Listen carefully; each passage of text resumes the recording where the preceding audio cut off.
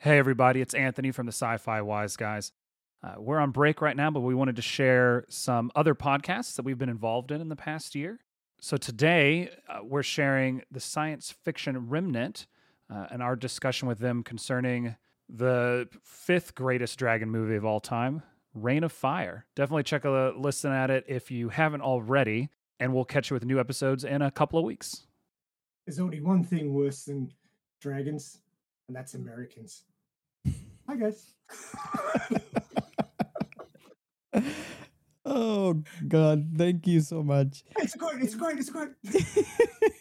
I'm quite greedy. You already said it. You said what you said. Rating drops a lot for this country. Oh.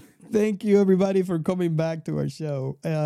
Today, we have someone that I've been trying to have with us since season 1.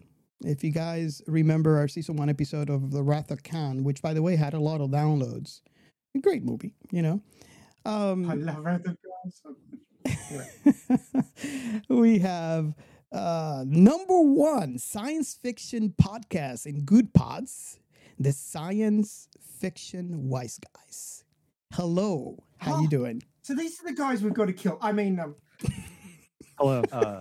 Robert, I hate to correct you on your own podcast, but Sci-Fi Wise Guys. Sci-Fi Wise the Guys. Sci-Fi Wise Guys. Yeah. Oh my God. So not just any sci-fi wise guys. you see sci-fi with a dash in it. you see what happens here. It's important. You see what happens here. Ray, I blame you. You distracted me. Of course, that's my job. I can go now. Bye. How you guys doing? Welcome back to the show. I'm really excited to have you guys here. How you guys doing? You go first. You go first. Oh, okay. Happy to be here. Yeah, doing good. Yeah, I'm doing pretty good. Awesome. Nice capstone to the weekend. Oh yeah. Oh yeah. I'm gonna What do record you mean, with it's you guys. Monday? You guys in the past or something? Yes. In the correct part of the world, it is Sunday. Awesome. Yes. So, should we go in? Can you, for us, it's kind of hard to imagine that no one has listened to your podcast because you are number 1 in Good Pods. So, for all that few amount of people out there they have not listened, can you tell a little bit about what your podcast is about and where they can find you? Sure. Yeah. So the Sci-Fi Wise Guys podcast is a podcast where we watch and review straight to stream science fiction and science fiction adjacent media, whether it's movies, shorts, YouTube originals, distribute originals, television shows, fan films that one time, whatever it might be, as long as it's straight to stream or straight to DVD style, we watch and I'd say review, but mostly we just talk about it. And try not to rip it to shreds. Yeah. I mean, and do you guys have a number 1 gem that you found that you would like from your show say, hey, you've got to watch this? Oh, Mythica. Mythica. Yeah. It's an there's a 5-movie series. It's great B movie material. Yes. It spawned probably the second, probably maybe the greatest running joke in our podcast. It's really fun. It's really, really, filmed really in good. Utah. Yeah. Oh, nice. Yeah. I can't believe we both had the same answer to that. It's like episode 3 of our podcast, Mythica. And then we do the sequels throughout in the last couple of years. Cool. So as far as where to find us, everywhere. Nice. If you find us, if you can't find us on your podcatcher or podcast streaming service of choice, let us know and we'll fix that. Nice shit. And you got merch? No, Chris made a shirt. Oh man, well, I made 2 shirts. I just never give Anthony his. Oh, right. Chris has merch. Nobody else in the world. Yeah, exactly. It's a game worn jersey, right? It's the same thing. Yeah, there you when go. I sell it, Chris, you're a selfish son of a bitch. Give it to the world. All right, Australia's back in. You're back in. So this is the part of the show where I give the audience some time so they can pause our show, go find your show, listen to it, and then come back. We'll be waiting. That then come back part is important, folks. Just keep that in mind. The listen to every episode part was the most important part. Yes, yes. So they'll come back in about 5 years, right? Okay. Awesome. Let's hope we're not all killed by dragons by then. I don't know. You know, we have Ray. You know, we have the power of science. Yeah. Wish they'd used it in this movie. Anyway. Same. Okay. So should we move on to the next segment? Yeah. I don't know. It's your Define podcast. science fiction remnant. And you know the drill. You listen to the podcast, you know what we do. This is the part where we define science fiction remnant for those who love sci-fi and have not heard our show yet. And again, I like to mention the idea came from our season 1. When I started, I didn't quite know how to define this, you know. And so I guess I can go first and mention how I think or what I think about our show, which is not necessarily you know, what your perception is. So this over here doesn't have any right or wrong answer. It's just basically your perception. So basically, the way that I see our show and the way that I can describe it is that those conversations that you have when you're sitting down on the sofa and you're watching a great sci-fi movie with a friend, and Gio can actually speak to that because we had many nights where he used to live in town, in my town, where we'll sit down there and watch a sci-fi movie, and I actually introduced him to sci-fi because before me he's seen some, but he wasn't really or technically a fan of sci-fi. So we have watched movies, and I couldn't tell you how many times during that watch we would pause the movie, and a movie that could be an hour and a half could turn out to be 4 hours easily because we're pausing and we're having those conversations that you actually heard all throughout season 1 and season 2, where we just derailed and talk about stuff. It could be ethical dilemmas. It could be philosophical, scientifical. And we're not philosophers. We're not scientists. So, you know, it's completely derailment. And this is basically how I envision the show, is having those conversations about those great sci-fi movies while you're watching. So, should I start with our guests? Yeah. Start with whichever one of us is your favorite. Okay. My favorite is, man, that's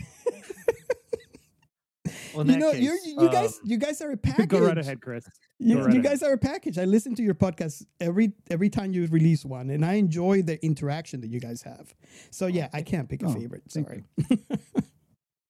I would define science fiction remnant. Yeah, I mean, pretty much you nailed it. I think there's Anthony and I have a great story of listening to, well, not listening, but debating which show was better between TNG and Deep Space Nine with a friend of ours, like probably for like I think the better part of 2 or 3 hours, and we just never reached an agreement. That's a real word. Google it, I dare you. And so I think that's kind of what your show is. Like I've listened to the RoboCop episode most recently, which I really liked Ray's take on it. Good job. Yeah. But yeah, no, just listening to a bunch of friends, just shoot the shit. It's a lot of fun. Yeah, I mainly listen to you guys, if I'm being completely honest, when I'm exercising.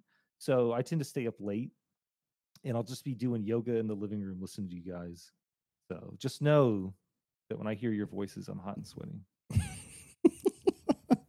Hey, look, I listened to your podcast while I was painting the downstairs bathroom, and it stuck with me. I think painting. I think you guys. I don't know why.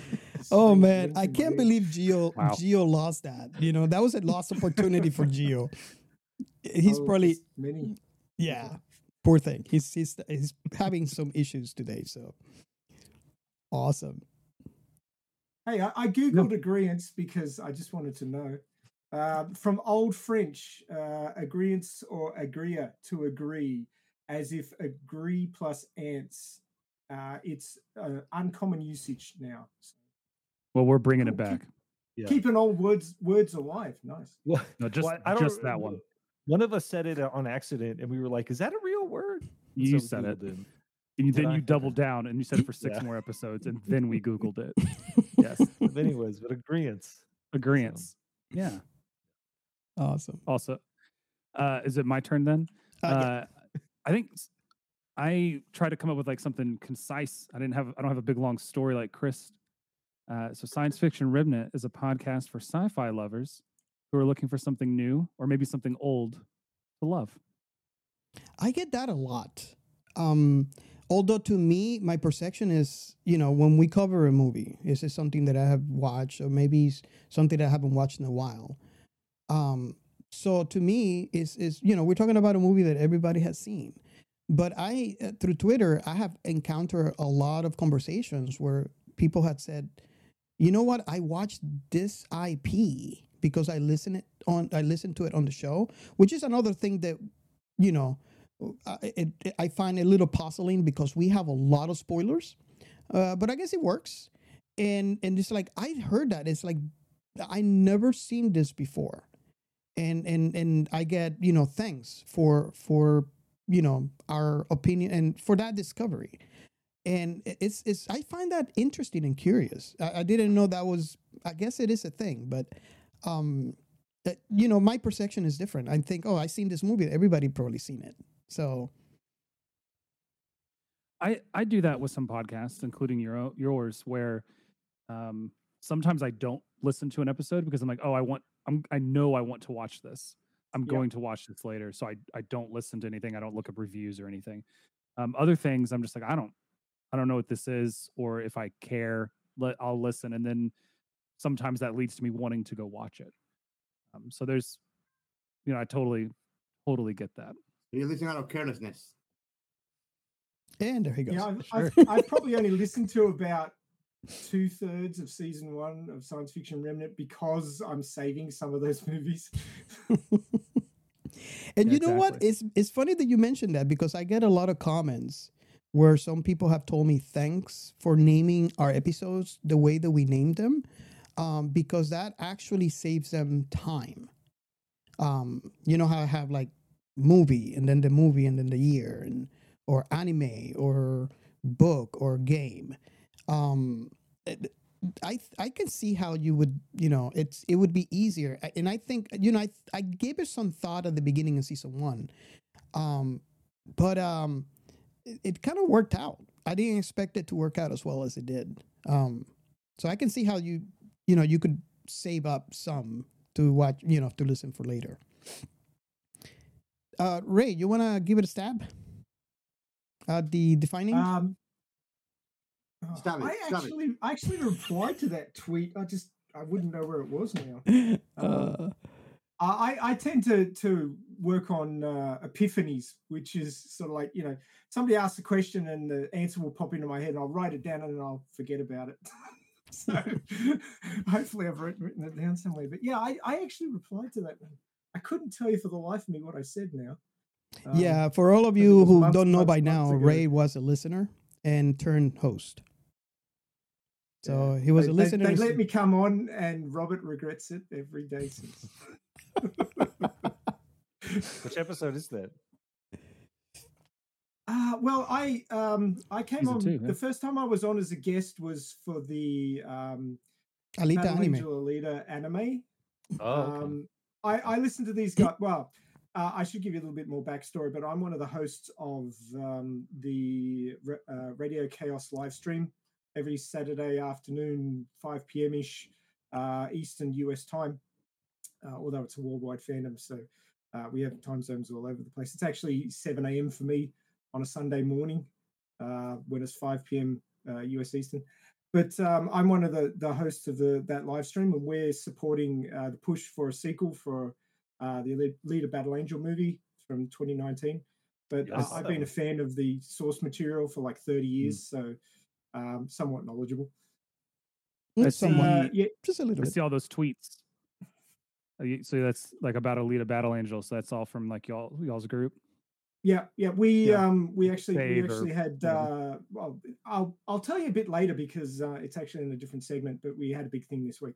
But Okay. going back to answering your question, I listen to all the podcasts when they mention Alita Battle Angel because I want to check out what they've got to say. It's really interesting to get other people's takes. And I listened to these guys talk about it. And I went, huh? What do you? I remember your tweet. I remember. You want me to say it? Yeah, sure. I remember your tweet. I was just like, Okay. I got a tweet. This guy named, Max, and he says, I listened to your episode on Alita, and boy, you got so many things right, and boy, you got so many things wrong. And I was just, yes, I want him for my show. So we decided to have him on the show for the Alita anime because that's my entrance point to the Alita universe was the anime. And so I wanted to do an episode. I only did the movie because Giancarlo's has never been experienced to that. So I figured, okay, the movie's new. Let's put it on. Know what it was. Exactly. So then I actually sent. You watched the anime too. I sent it to you, Gio. No? Wait, only when you I think- said it to me, I watch it. I didn't know of its existence before that. Yeah. One of you guys said that you'd seen it in a whole bunch of little mini episodes, Yes, which I I've never did. seen that format before. I did. It was all placed together like a movie on YouTube. To me, it was. To me, when it was on TV back I could watch it. when it was in like, it seems like like a short anime with a couple of episodes. And I remember when it ended, I was like, "Come on, man! There's not more." But back then, internet wasn't as good, at least for me. So I didn't know there was a manga. Otherwise, I would have just picked up the manga back then. I know now. I started reading some of them. But yeah, that's my experience with it. And since he mentioned that, I reached out and say, hey, you want to be on an episode? We're gonna do the anime, and that's your second. That's your first time on the show as a guest. That's right. So I'm sorry I interrupted you, but I just wanted to give a little bit more. No, that's fine. So the answer was Alita Battle Angel. That's the episode. Well, that's actually Rusty Angel, Battle Angel Alita anime, which they only made 2 episodes, and then the manga author actually canned it because he didn't like it. They changed some things, and he didn't have time to do anything about the changes they'd made because he was busy writing it at the time because he's a one-man operation at that stage, and he canned it. And then the rights ended up with 20th Century Fox, so they never made any more. But the fans to this day would love more. Like everything, right? Yeah. And now it's owned. And now it's owned by Disney. This is correct. Everything you love is related to Disney. That's right. The Or Disney will be. vacuum. Yes. Yeah. So what you're saying is that I should watch this movie. Yes. Let's just say that if you have any interest in manga or anime, you will love it. It is the penultimate so far. I'll let Chris tell everyone how I feel about translation. anime. He doesn't like it. No? Really? I'm a You hater. know, Oh, man. I got reach a lot of out, hate in my heart. It's all for anime. Wow. reach Yeah. out to me after the show, and I'm going to do an experiment with you. This is Continuum, and you're down here off the screen where people can't see. Continuum's a good And show. I'm up here. We are worlds apart. I don't know if we have Gio. Do we have Gio? Because I was going to ask him what his perception, but I guess we don't. You're gonna have me intermediate here and there. Yeah, what is your perception of the show? It's probably close to mine. Because, Well, you the know, show, I we mean, basically that's started season That's like my 1. time with the boys. Yeah. Although I'm not married, so I can have my time with the boys whenever I want. Word. But yeah, it's having it's something that I mean I don't find anywhere in my life anymore that easy. It's having a conversation where you can speak freely. It can be a deep conversation. It can be just small talk, No judgment. but it doesn't feel forced. It's like you're talking with people that you share a common interest, and Exactly. you don't have to push it for you to actually uh, sound like makes sense. You just speak your mind, say what you think, say what you like, how you what you like, what you dislike, and everybody just listens to you and then give you their feedback. And it's never like a one way conversation. It's always fun because you get to learn new things. You learn new perceptions of people that may change your perception. And I think that's what good conversations are about. Yeah. When you're having a good deep conversation, to me, it's just two universes colliding, and from there, there's gonna be two different people coming out of it. Yeah. I, and That was deep. if you guys listen to It really season was. one, you probably know Nope. that Might change me and lives. Giancarlos don't really agree on everything, and Most that's okay. We But grow. there is one thing you do agree on, and that's the love of science fiction, and that's the important Yes. part. Well, I think I Everything forced else that in is up for Geo. grabs. I think And that's the thing. That's the thing. We humans we tend to look for the differences instead of looking for the commonalities. yes. There's always gonna be a commonality. There's always something that brings us together. Don't go further. I mean, I'm not gonna bring political stuff into it, but when we've seen lately political stuff going on, that's the only time that we all people come together. So there's always something, even if it's a common enemy, which it shows in actually sci-fi movies too. Common enemies bring everything together. So commonalities do bring people together. That's the reality of things. We like it or not. We like to think that we're different in many ways. We're not. Yeah. So So, differences that make us the same. oh yes. Yeah. That's the thing. That's the funny thing. Our differences are the reasons that we should look inwards. But most people are terrified of that. When I was younger, I would have had a real problem with Anthony because he doesn't like the thing that I'm really into at the moment. But as somebody who's lived 5 decades now, it's like, great. There's somebody here who will disagree with me. Excellent. Yeah. Because It's the kind of Ima- rap shitty movie. imagine living in a world of clones of yourself. It would be so fucking boring. Oh yes. I mean, and just Oh. to clarify, I have nothing against anime, like animated anything. Oh, I have everything against Japanese storytelling. oh. It just hurts your feelings. I'm gonna send a bag guy to you. Dun, dun, I'm gonna dun. send a bag guy to you. Ray. Wow. I'm sorry. Nice. I'm poking fun. I'm poking fun. Don't apologize for who you They are. hit you in the fields of What? in the testicles of the You're fields. poking fun. Oh, now I'm disappointed. Oh wow. Had me in the first half, not gonna lie. Nice. Ugh. All right. We're still in segment 1, right? Yeah. Yeah. This So is how I would define science fiction there remnant. you go. Right here. Yes. Past 5 minutes. But I have an announcement for this episode. So if you want to be in the show, and give your opinion on define science fiction remnant, or you want to give out any thoughts, any ideas, anything that you have about sci-fi, and then this is Sci-Fi hashtag and any other segments that we have a hotline where you can leave a voicemail. So the number I actually posted on Twitter today for the first time. So it is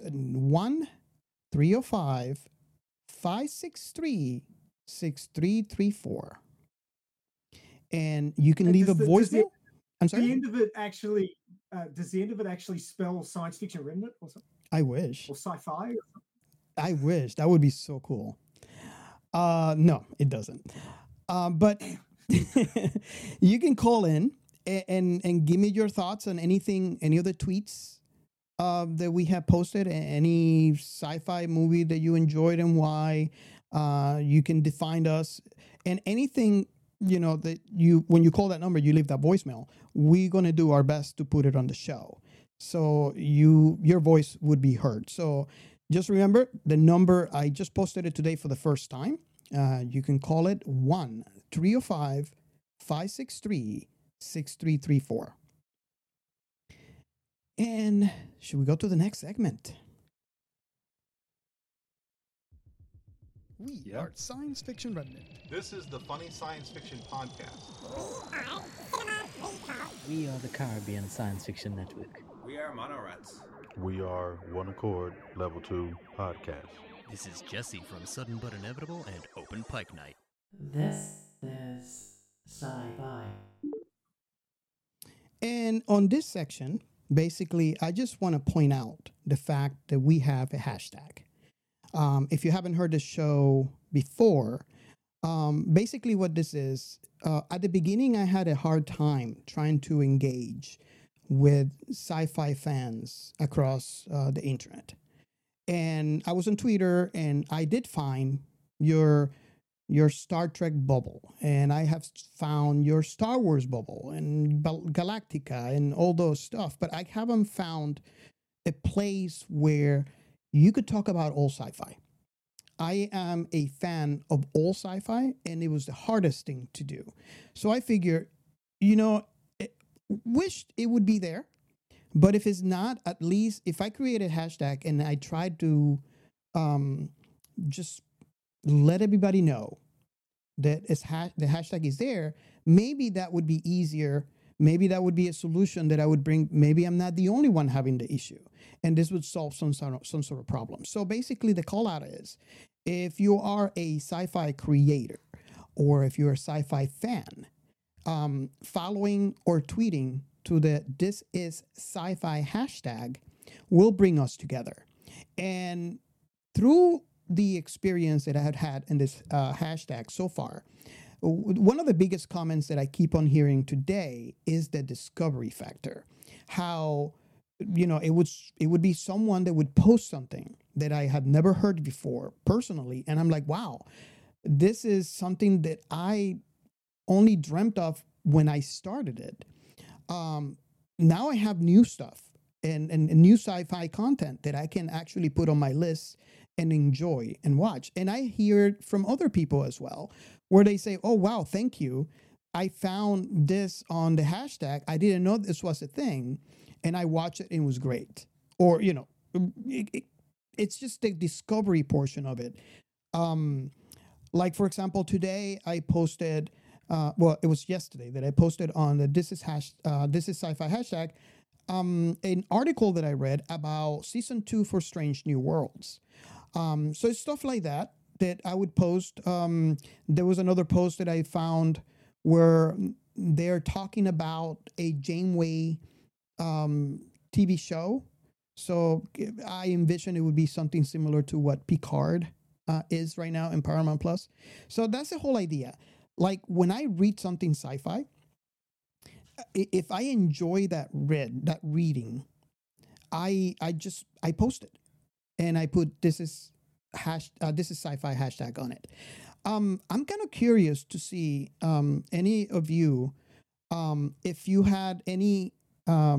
It's okay if you haven't been in it, but if you had any experience with that hashtag, and let me know what you feel, how you feel, and even if you don't have experience with a hashtag, what do you think about the idea of the hashtag? And I'll start with my guest, and you guys can pick who goes first. So we use this hashtag quite often. We're posting new episodes or just posting whatever it might be. We're not nearly as involved in social media as some others. But yeah, I mean, like, if you just search, say again. I was just going to say, it can be hard to keep up with it all, because Yes, there's a lot it's going too much on with that hashtag now. Oh yeah, I think I think the last one I got from that hashtag, which I got linked to this particular post from a couple of different places, was actually a podcast release from Monorants, where he reviewed Alien vs. Predator, which is, he called it the third best Alien movie, and I'd have to agree. But yeah, Monorants at the Movies is one of I love them. I love that podcast quite a bit. I do too. I love them, and we might have them on our show. Just putting it out there. We might. Nice. Okay, so what do you think about the hashtag itself? Like the idea of, is this something that you think? Well, actually, what's I'm trying to gather your thoughts on. Yeah. I like how inclusive it is. That's my, I mean, like my favorite part of using, like, using a hashtag to bring all of science fiction together in the science fiction community, whether it's writing and books or games or movies or whatever it is. The idea of bringing them all together is fantastic. But then the actual hashtag you chose, like hashtag this is sci-fi, is so incredibly inclusive. Because I think, like you mentioned, there's those bubbles, especially in anything nerdy like science fiction or fantasy or anything adjacent to it, where it's like, this is my thing, and how dare you try to change it by saying, oh, this is sci-fi. It's just this bubble that anything can be in. There's none of this, there's none of that. It gets rid of all that infighting you see in a lot of science fiction circles. Awesome. Like, I think Chris and I are very much in the Star Trek bubble when it comes to things, and well, me and him are pretty good at this. I think that bubble in particular is very bad at kicking people out of its bubble. That's So I what think that's the what exact Robert opposite falls in of it. so nicely. Robert likes all of them. Exactly. Robert's Yeah. that guy that doesn't take a side. Oh yeah, I'll pick a side. It's the side of Star Trek, and whatever they do, I'm cool with it. Yeah. Robert is like Star Trek, Star Wars, and It's all anything good. else. Exactly. I find myself fighting more when it comes to Star Trek, because I love old Trek, and I encountered that some people don't quite like the new Trek versus, or some people only don't like the old Trek, and I'm like in the middle. It's like I love them. I love them all. If canon, non-canon. My hunger for sci-fi goes beyond canon, and this is something that I might not. I don't know exactly how Ray feels, because canon has an importance too, and I do agree with that. My thing is, when you reached out the end of an IP and you have no more to consume, I would consume non-canon, and for me, I'll make it. I force myself into making it canon for me, but that's a personal choice. So you're going to hang out on Archive of Our Own, are you? Huh? Every day. It's how you go to sleep at night, right? Just sit there and just reading whatever recommended, never to be finished fan fiction comes your way. Yeah. Get invested in these original characters, find out they haven't updated the fanfic in like 3 years and you're never going to get resolution. Yes. That's how Robert lives his life. So that's pretty much me. That's it. And Chris, have you experienced that hashtag? I know you guys, and you guys said this multiple times. You're not really vested into social media, but if you haven't experienced that hashtag, what is your personal thought on the idea of the hashtag? Well, it's since science fiction is a fandom, like, I'm sorry, as science fiction is as a fandom, it's ironic that people are so resistant to change when that's all science fiction is, which is just change. The irony of existence of science fiction. Yes. Yeah, like my favorite thing is, we're gonna might touch on a sensitive subject here, but Strange New Worlds. There's a character, Uhura, and she in the show she's bald, and people are upset that she's bald because Uhura in the original series had this really distinct, striking hairstyle, like at the time, and I guess today. It's like hair doesn't grow to these people. Like they don't have to get their hair cut. Nothing. It's crazy. And so people were really upset about it, and I didn't understand why people could be upset. It's like she's playing a character that's 5 years younger than she is in the other show. But what I like about your hashtag is it just kind of reinforces that idea that all science fiction is, this is what it is. Like, you're making up a story, things can be different. And I really enjoy, I've gotten some recommendations off them. I won't share them because It's my So business. basically, what you're saying is science fiction is like pizza. Even bad science fiction is good science fiction. I didn't unless say there's unless there's pineapple on it. Yeah. that. First of all, Oh, how dare you? Now we're in the dare same you. camp. Uh, Oh, so we're bridging across the bigger pond right here. so we're splitting the pod because Yes. Yeah. Okay, so who wants pineapple on their pizza? Oh, I mean, Okay, so any topping can so be on Wants pizza. wants pineapple on their pizza, or accepts that pineapple belongs on pizza. well, I You like took a yours. hard stance there for someone you who's like- trying to be You inclusive, could Robert. As put soon as it dog came to turd on pineapple, pizza, but I don't want it. I'm just like, do what if you you don't want. like, let me ask you this, Ray. Do you like sweet and sour chicken? Yeah. Then So how chicken's could good, but it doesn't belong on pizza. no. But so you enjoy the savory meat with the sweet tanginess of the sauce. Yeah, it's good So why wouldn't you like pineapple on a pizza? because it's disgusting. How dare you? Because I don't try and have my dessert while I'm having my main. You know. Look, But isn't that the Look, best part of sure. it? I can accept a story with dragons and helicopters. I can't accept pineapple on my pizza. There's a line. There's got to be a line. There's a somewhere. line. There has to be a What a- line somewhere, and how what a dare you hill. try to cross it? What a We hill. find. I will find some sand. Oh wow!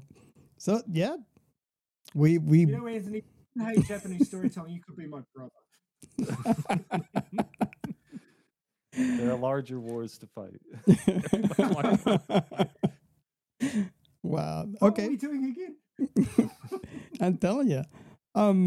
Should we go? Ray, what is Sure. what is your experience? And I know you have talked about this multiple times and different episodes. I really like your take on your past takes on the hashtag. Do you have any experience for this week? I know that you've been busy lately, so I just have to ask. Hmm. I think that I spotted the Janeway sort of that they're working up the Janeway series through the hashtag, which was some. I pick up little snippets here and there, just little hints of what's going on, and click through and find news stories and stuff through the hashtag, which is great because when somebody in a particular fandom hears a deep cut or picks up a bit of news, they sniff out a bit of news because they're always looking for that stuff because that's their big thing, and it's not your big thing, but you're still interested. You can get insights into that fandom that you're not heavily a part of, but you're still interested in. So I think that's actually one of the really good things about the hashtag, that it bridges the bubbles that were talked about earlier and can give you information that you mightn't otherwise come into contact with until much later down the road. So you can stay informed through that hashtag, and I think that's one of the really good things about it. Cool. And do we have Geo, the Lord of Chaos? Okay. So we are going to move on to the next segment. Shout out. And in this segment, we basically, this is our thanks segment. I really, really, really want to thank everyone that has engaged in our account on Twitter. It could be directly or through the this is Sci-Fi hashtag. From the bottom of my heart, because I really love the engagements and the comments that I see. Although I might not sleep, I have to put my phone on silence because that continues all throughout the night. But it just tickles me, and I really appreciate all of the engagement and the comments. So in this segment, basically, it's a way to mention thanks to those who, for the last week, this list might change from week to week, have an engagement. And do forgive me if I miss someone. It's it's all, from, it comes from my heart. So Not forgiven. So I want to start, and Ray, I don't know if you want to jump in some of these. I want to start basically with the first one. Manic Pixie Weirdo, thank you so much. Your engagement is amazing, and not only that, but the retweets and the likes on the post. We really, really appreciate that, and can't wait to have you for another episode on our show. So thank you so much for the engagement. I got to say something about Manic Pixie. I follow her, and she reposts so many different podcast announcements. She's like a bulletin board of podcasting, and almost unfailingly they're interesting. So if you want to follow somebody on Twitter and find out about all sorts of things to do with interesting podcasts, then follow Manic Pixie Widow. She's fantastic. Yeah, she's top shelf, as we say down here. Awesome. You can jump in if you want, Ray. I don't want to be the only one. I don't mind. No, that's cool. Well, the next guy on the list is my good mate from Brisbane, Angelus, who's my co-host on the Elite Army Radio Chaos live stream. But Angelus is awesome. He's actually he works in security, and he spends 12-hour shifts staring at screens, watching all the weirdos in Brisbane doing things that they shouldn't be doing overnight and during the day. But when he's not busy, he's on Twitter almost invariably, keeping up with people and commenting, and he really engages a heck of a lot more than I do, and that's one of his strengths. So you almost see him on this list every single week. Yeah, he's that involved. So if the guys from Sci-Fi Wise Guys are on one end of the spectrum, that they don't do a whole lot of social media, he's on the other end. So he keeps busy. He's always got a good comment, and he really appreciates a lot of the stuff happening in the hashtag. And he's a good bloke. So, I always appreciate his engagement. And I would like to add that he is the winner of the Science Fiction Remnant t-shirt giveaway. So that guy's so lucky. He won a Hot Toys leader from a competition that one of the guys held as well. Nice. Yeah, he's if you're listening, you probably have this shirt by now if you're listening to this episode, but if not, it's on its way. Congrats to that guy. Huh?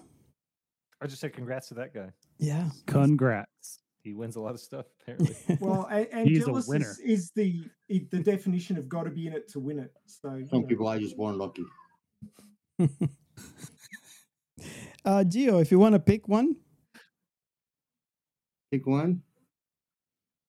It's up to you. I can continue. I want to pick one. Go ahead.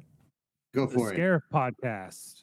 Fantastic Star Wars based podcast. Yes. They're lots of fun, part of a larger network of science fiction and Star Wars creators and podcasts and whatnot. We have had Ro on our show to review some Star Trek. So it was a lot of fun to get his opinions on Strange New Worlds. But a great podcast, and an entry and an entryway into a whole network of creative people. Yeah, I enjoy the podcast myself. I really enjoy it, and yes, it was really cool. And I want to say thanks to Ben. Is Chinsey Bidnick on Twitter. I really want to thank his engagement. He's always commenting and engaging on the sci-fi conversation. So I really appreciate your comments and the engagement on with us. And the next one is Seldom Crisis. You have heard we had them on our show previously.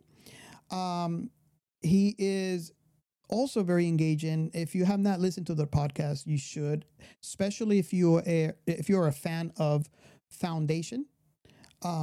It's a great pod. So you guys should actually pick it up. And the engagement, Seldom Crisis, the account for the podcast is great. Thank you so much for the engagement. And Gio, I'm giving you a chance, if you want to jump in. E. Lee Zimmerman, he is from Sci-Fi History.net. Hello again. Thank you again for your engagement, and we still appreciate that article that he wrote on his post about our show. Thank you so much for that. Oh yes. If you guys have not read it yet, you should go to sci-fi-history.net and read it. It's really cool. It was nice because I got to share with a lot of my friends and family that only speak Spanish, the translation in Spanish too. Oh, that's for. Isn't that Good Pods also put out a review on us, right? No, it was yeah, I know what you're talking about. That Spanish translation took me off guard. It's so on point, and someone wrote it. Yeah, and I mean it was better than the Chinese translation that we got. Yeah. Any other? Ray, you're gonna take that standing? I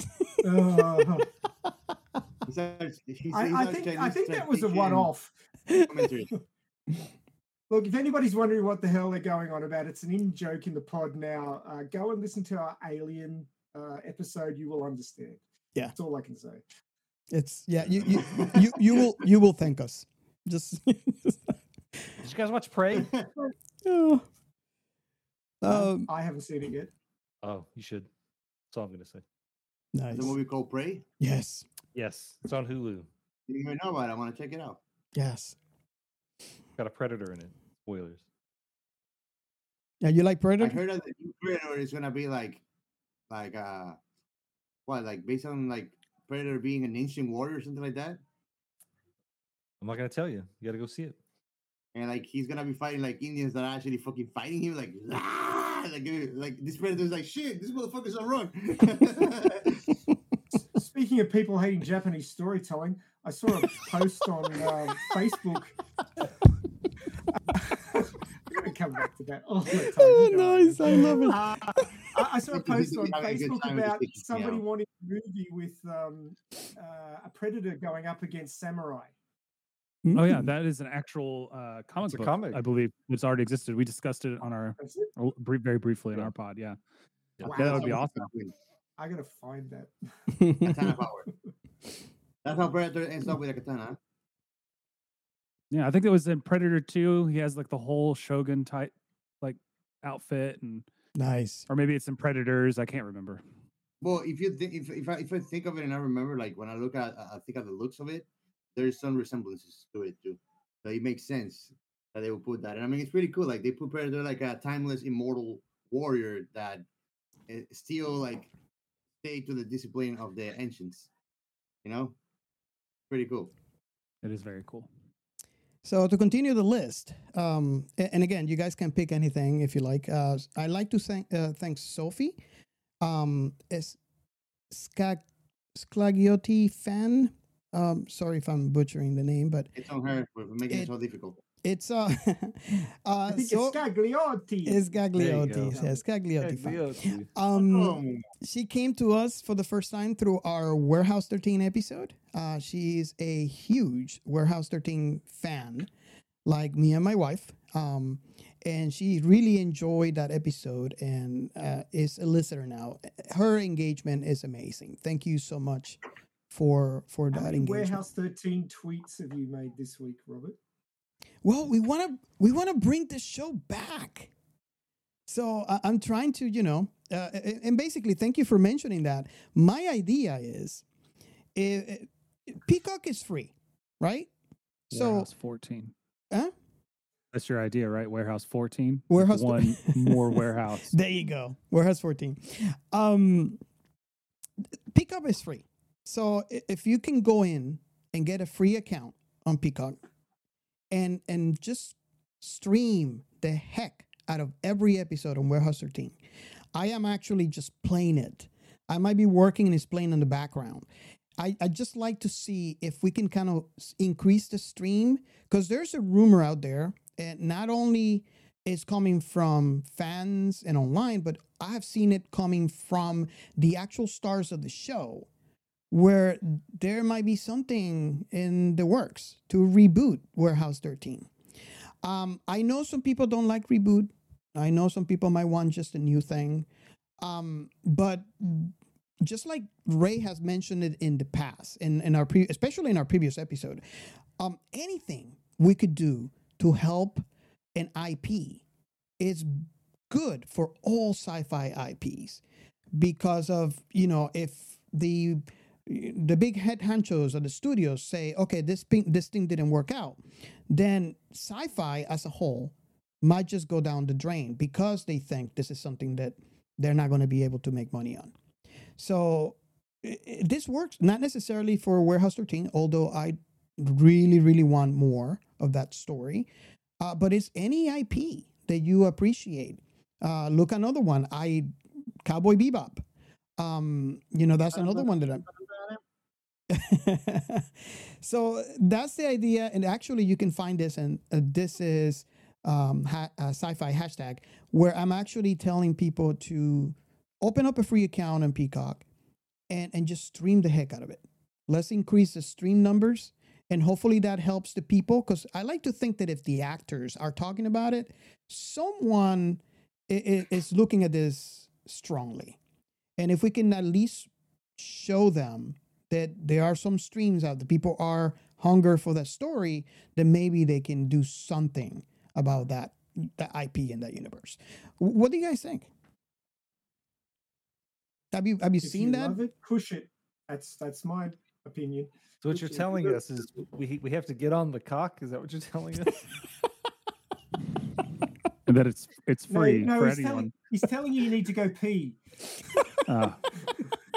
Interesting. Oh, wow. I'd say that my personal opinion is that if they bring back Warehouse 13 before they bring back, Farscape or Stargate, then might get a little upset. But good for you, though. I'll be very happy for I you. have watched nearly all of Stargate. There's a lot of it. There's much less Warehouse 13 than there is Stargate. There could always be more. They need to bring back Firefly is what they need to do. No. No, they don't. No, they don't. That show got canceled for a reason. I want more. I want more. I want more so bad. I'm just looking at his face. It's great. But it actually works for that, Anthony. We can tell people. Sure, yeah. It's my point is sci-fi, and we're trying to prove to maybe the big hunches and the movie producing companies that sci-fi IPs are a thing, because we don't want to dwindle of the story. We don't want to dwindle of sci-fi IPs. We want, more. It could be something. It could be new IPs. I would be happy with that. But my concern is true to the canon. I'm sorry? That they stay true to the canon. Well, there's a lot of non-canon stuff they can make new. So, there you go. But my point is and you can hear that conversation even to a more detail in our previous episode. We talked to Madison on the air, Chrissy, and she agrees also that if producers or the people that are in the money to they earn money to get this productions out there feel that there's no money in it, there's not going to be sci-fi, and I'm going to be a very sad person. So Bad panda. That's what I'm saying. So yeah, Stargate. Where can they stream it? Do you know? Do we know? Netflix. Netflix. There you go. Amazon Prime. It just moved. It might be on HBO now. I can't recall. It literally just moved. It's on Netflix now. It moved from Amazon Prime to Netflix. Okay. So yeah, the stream anything, any IP, any sci-fi IP. We want more. So just let's help out the sci-fi community in that way, at least. I stream Sci-Fi Eve. Okay, going down the list. Hereticals Sayadina, thank you so much. And I say this a second time again. I hope I'm not destroying your Twitter name there, but thank you. We really, really appreciate your engagement. Along with Jade, goes by J All Day USA 2. Thank you so much for the engagement. We got following films. If you didn't hear our episode, we had them here for a great time travel episode. You should listen. It's really, really good. Thank you so much for This the has got to be engagement. the time travel season, I think. Yeah. We've had 3 already, and there's another one coming up. So That is true. That is true. We had a lot of time travel episodes lately. But is it train travel or dimensional travel? Interesting. Well, we can. Time is a dimension. So, There you go. yes. So is it the same thing? Yes. Because if you go into the same place on a different time instead of different part of the universe, A different Yes. universe. I believe in the multi-universe. The Multiverse. traveler would say time, space, gravity. These 'cause you can go to the concepts. same time. You can go to the same time that you are now in a different universe. So you're not traveling in time, just in. Hey, Maybe. if you heard our Back to the Future episode, that's what I said. Marty never went home, and Well, I'm yeah. I'm sticking to it.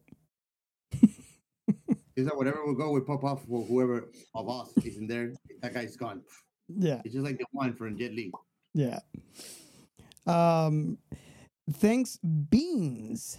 I love the Twitter handle. Damn it, Beans. Thank you so much for the engagement. We really, really appreciate it. And Is and that an I'm Even Stevens reference? sorry.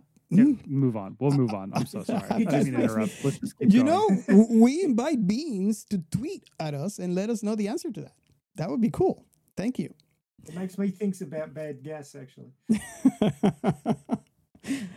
Okay, and for Good Pots, if you don't know, we're on Good Pots. We are on Good Pots. We were number 1 for a week, sci-fi podcast. Those spots are good. Yeah, so you we want to thank Jack Culberson for always rating us on Goodpod. Thank you so much. We really appreciate your help in there, and also Tim, we from FSF Podcast. He's always rating us on Good Pods as well. So thank you so much. And if you like our show, you can do the same. Just go into Good Pods, find our show.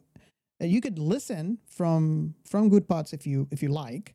But usually what I do, even when I listen to other podcasts, is when I personally listen to my podcast, and when I finish listening to that podcast, I would go into Good Pods and rate them.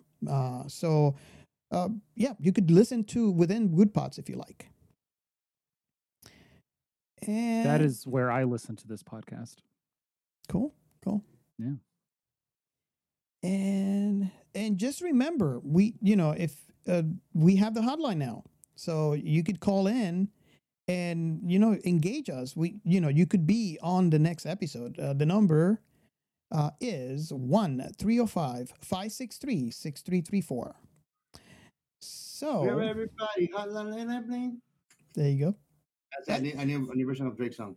Hey, you might get a comment from Gio. So that what could be better than that? And there he goes. And he's gone. And he's gone. I feel like there's somebody waiting in there to stream. Like, okay, he's back. Boom, kick out. Okay. Every time you turn to face him, he vanishes. Okay, so we're gonna move on to the next segment. The Outer Remnant. And for the Outer Remnant, this is a section where if you want to hear more from us and not in our shows, then where should you go to get more of us? Ray, I have one. Go. I do have it. one. I Go, have you one. good thing. And I don't want to make this like a bad thing. I'm usually really, really busy, as Ray and Gio has experienced. So it's kind of hard for me to arrange the schedule. But I get really excited when things work out and I'm able to be in another show. I got invited to the FSF podcast, and I was concerned at the beginning that I wasn't going to be able to make it. I get invited to other pods as well, and it just works out that I can't make it. And I do apologize to all of those. Just believe me when I say I'm saddened by it, because I really enjoy, especially if I'm on another podcast where I don't have to produce the show. But I really enjoy talking about sci-fi, and when I get invited. So if I'm not able to make it to your pod, I believe me, I am saddened by it, and hopefully you can bear with me, and I can be eventually on your show. So I was on the episode where Tim and the crew were talking about She-Hulk. So if you haven't listened to that episode, go pick it up. It was really fun. I really enjoy being on the show with them. I've been on the show previously, and it's one of the shows that I listen to all the time. I really enjoyed. So I was really happy to be on their show, and actually enjoy being with them. I think that episode we had one of the guys from Three Geeks podcast as well, which we might have them on our pod eventually in the future. So I really enjoy the conversation. If you haven't listened to that episode, go listen to it, and and let's talk about it and see if you like my thoughts on She-Hulk. Hey, Robert, you Yeah. were talking about She-Hulk, yeah? Yeah. So were you doing some twerking? Well, I think Usually. I think Gio would be really happy to twerk for us. I could try. Well, I am the one with the smallest ass, so no. Maybe if I put some pillows on it, maybe. I don't know. I'm gonna try in a mirror and let you know. I'm supporter of the original, so I mean, if you're ugly and clap your hands and be proud of it. Sounds good. Oh wow! You guys know my strength. I know my limitations. So a limitation. Prove it. So when are you installing the pole? Where do I install what? What do I install what? The pole. Those who can't twerk, pole dance. No. Oh. I tried. Not for me. Okay. And in that note, I like Ray, to. You might find out things that you don't want to know. I want to invite our guests, if they have another show that they have been invited to, if they want to, give them a shout out. Do you have one? Or it's up to you. Am I good? Can I? Yeah, go ahead. Am I good? Yeah. So I'm gonna jump. It's kind of it's science fiction adjacent, if that's okay. The Spies Like Us podcast.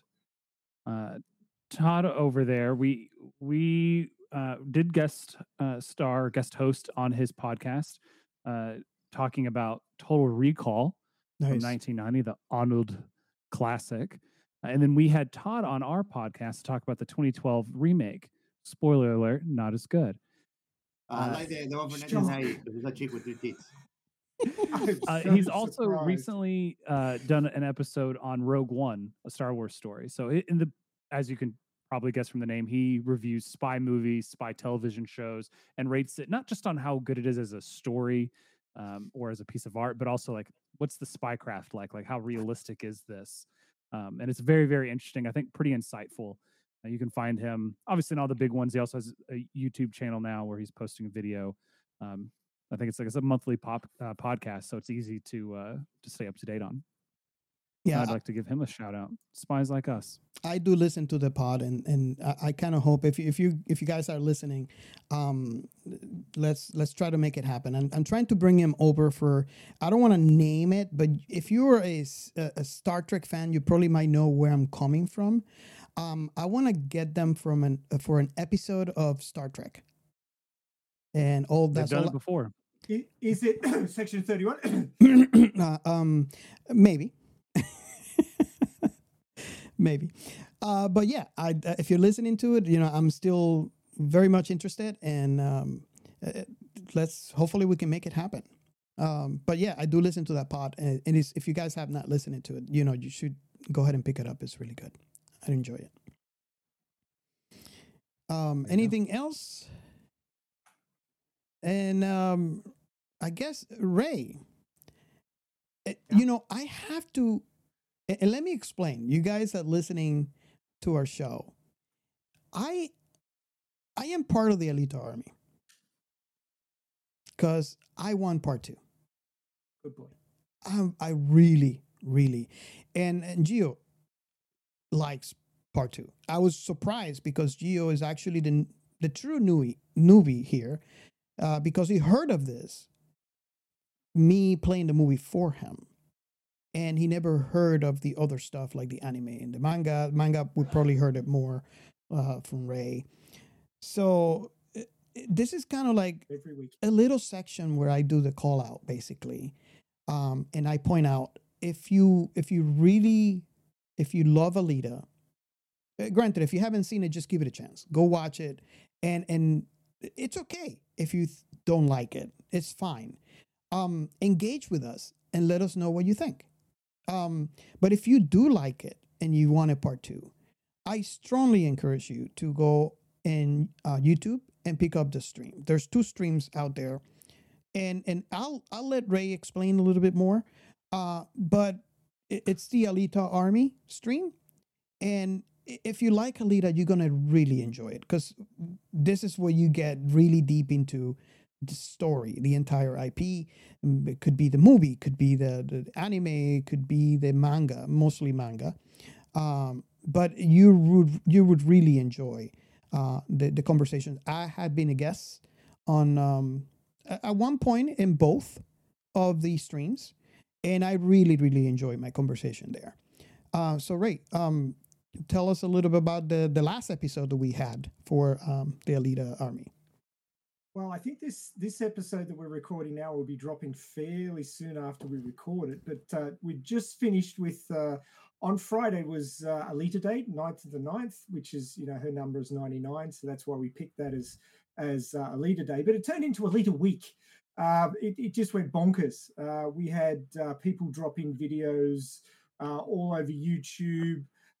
We had a trending event on the 9th of the 9th, which managed to trend. We've had a few problems with that happening in the past. But and of course, we always pick a date where something big in the world happens. The death of Queen Elizabeth II, Vale QE2, amazing monarch. She will be missed. But at least, her son now has a job after 71 years. So he's now finally employed. Good on you, King Charlie. But getting back to the topic, there was a massive week. We had on Muskogee Creek's YouTube channel where the other live stream occurs. He streamed both, I think it was Thursday and Friday. But he had watch parties of both the anime and the movie, and they're both recorded, so you can check those out. And basically what you do is when they go 3, 2, 1 play, you turn it on and start watching on your own copy and then listen to the commentary as it's made across the live stream. So that's how those work. But they were a lot of fun. And then this week, my co-host Angelus, who we've mentioned previously, he was back with a vengeance to host that one, to give me a break from hosting. But his work means that he can't be on for 3 or 4 weeks in a row, and then he's back. So he hosted that one, and we did a wrap up of everything that happened. But the big thing that happened during the week was we had a fundraiser to put together money to have a quarter-page advertisement in the LA Times, attempting to get Disney's notice that there still is a big demand for a sequel. And that went through. We got the money together, and that went through, and it was fantastic. And John Landau picked it up, and he tweeted about it. He mentioned it in Facebook and Instagram. So it was really good to get some feedback from producer of the original movie, saying that they appreciated the Leader Army and all our efforts. So we had that, appreciated glow across Elite Day and the weekend. So we had a lot of fun with that. So that was the big week that we had, and you can check that all out on YouTube if you're at all interested. Shame on Disney. You guys had to pay them to do something when they own Florida. We just hope Disney comes to their senses at some point. Yeah. Okay, so you guys ready? Are you ready? Yeah. Are you ready? Don't forget to put that the plug before we get to the whole movie. We've been on for 70 minutes already. We haven't got to the movie yet. Well, in the last episode we have, I don't think we ever got to the plot. We got to the plot after the show. No, but the last episode we never read it. No. Yeah, it didn't get there. No, it was the one before Cowboy versus Aliens. Like that one, we did the plot, but like after we did the movie. Yeah. Should I take that as my moment to plot it out? Yeah, go ahead. Let's just jump in. Okay. Well, I'll give a bit of context rather than just roll straight into the plot. But the movie that we're doing today is Reign of Fire, as suggested by these sci-fi wise guys here. And it is a quite interesting movie. I thought it was really well paced. It had good acting. Obviously, it's got some good talent in it. Being that you're looking at Christian Bale and Matthew McConaughey, which are pretty high up there on the ball cards. I knew that was coming. Whoa. I made, because I was excellent there. Oh my God. Continue, right? I know. I was like, I saw it coming. It had to come. Yeah, it did. So it was 2002, 102 minutes. It was filmed in the United Kingdom, Ireland, and the United States. The budget was 60 million. So for these days, that's pocket change for Hollywood. But the box office was 82.2, so it didn't really resonate with fans at the time. My personal opinion is that it's not really sci-fi. It's sci-fi adjacent, to borrow a term from these guys here. It kind of sort of lands for me in the post-apocalyptic fantasy fiction, because there really isn't a huge amount of science in there, but they do wax lyrical about knowledge, and the only thing that we had left was knowledge to fight the dragons. And science is knowledge, so I guess that's one point where it does connect. So I thought that it was a little bit off target, but it's still got some key points worth discussing here. So anyway, the plot. So soon after the start of the 21st century, during the construction of the London Underground, workers penetrate a cave, and a huge dragon emerges from hibernation, incinerating the workers with its breath. The only survivor is a boy, Quinn Abercrombie, whose mother, Karen, the project engineer, is crushed to death protecting him.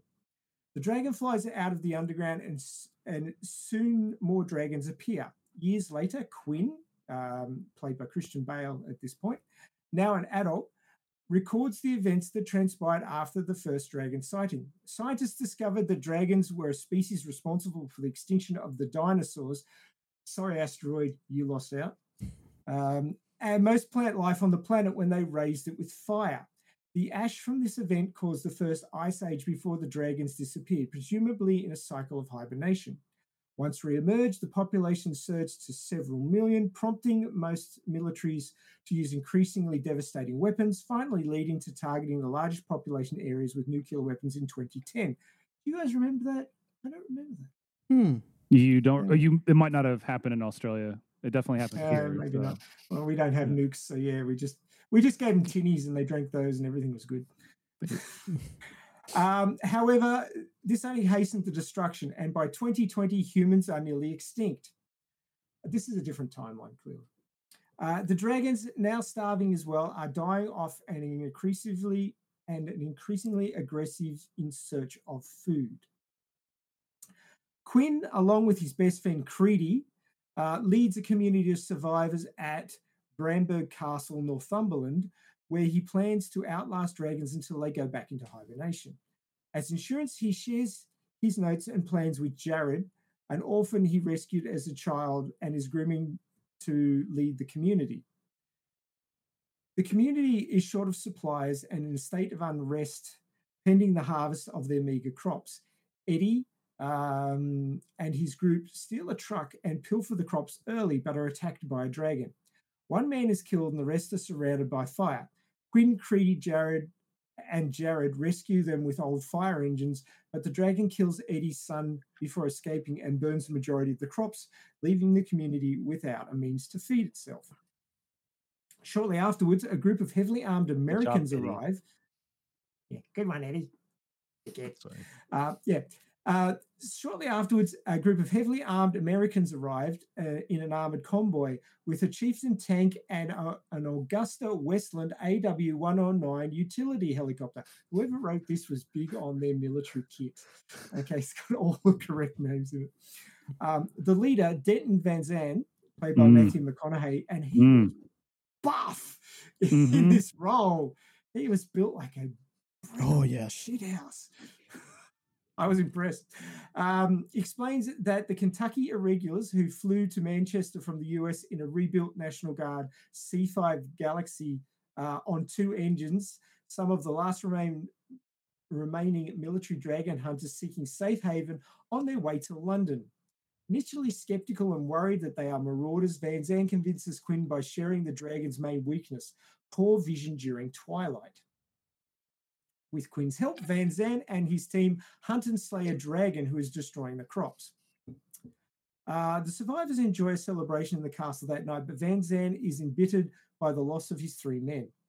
Van Zandt introduces Quinn to Alex Jensen, his team helicopter pilot and intelligence officer, and together they brief Quinn on their mission. I should mention that Alex is female because, the name doesn't really tell you that.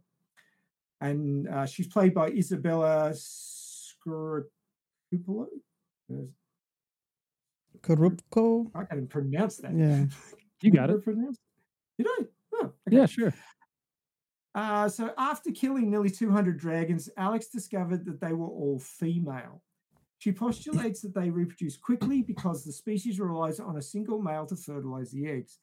Having tracked and the spread of the dragons, they believe that the male is located in London, and if they kill it, what? Do you think that how will they know if it's female or male? When they're flying, the both hangs. You need to ask your parents about that. This isn't the time. Oh, okay. There's actually more about dragons. There was actually a scene where he goes to the dragon corpse of the dragon that they killed, and he reaches inside and pulls out an egg. Therefore, female. Oh, okay. Yeah. They're Basically, pushing their gender normativity onto the dragons. Is what's happening. Yeah. When you were studying biology, Ray, did they give you a specific class about dragon biology? I will get to that. I actually have an anecdote for that. The science behind science fiction. Come on, Gio. I got you covered, dude. Come on, Gio. I know you're desperate to know, but I have got you covered. What are you drawing over there? Draconologist. Man, I love it when I've got this. Plan comes together. Anyway, where was I? Okay, yeah. Species relies on a single male to fertilize the eggs.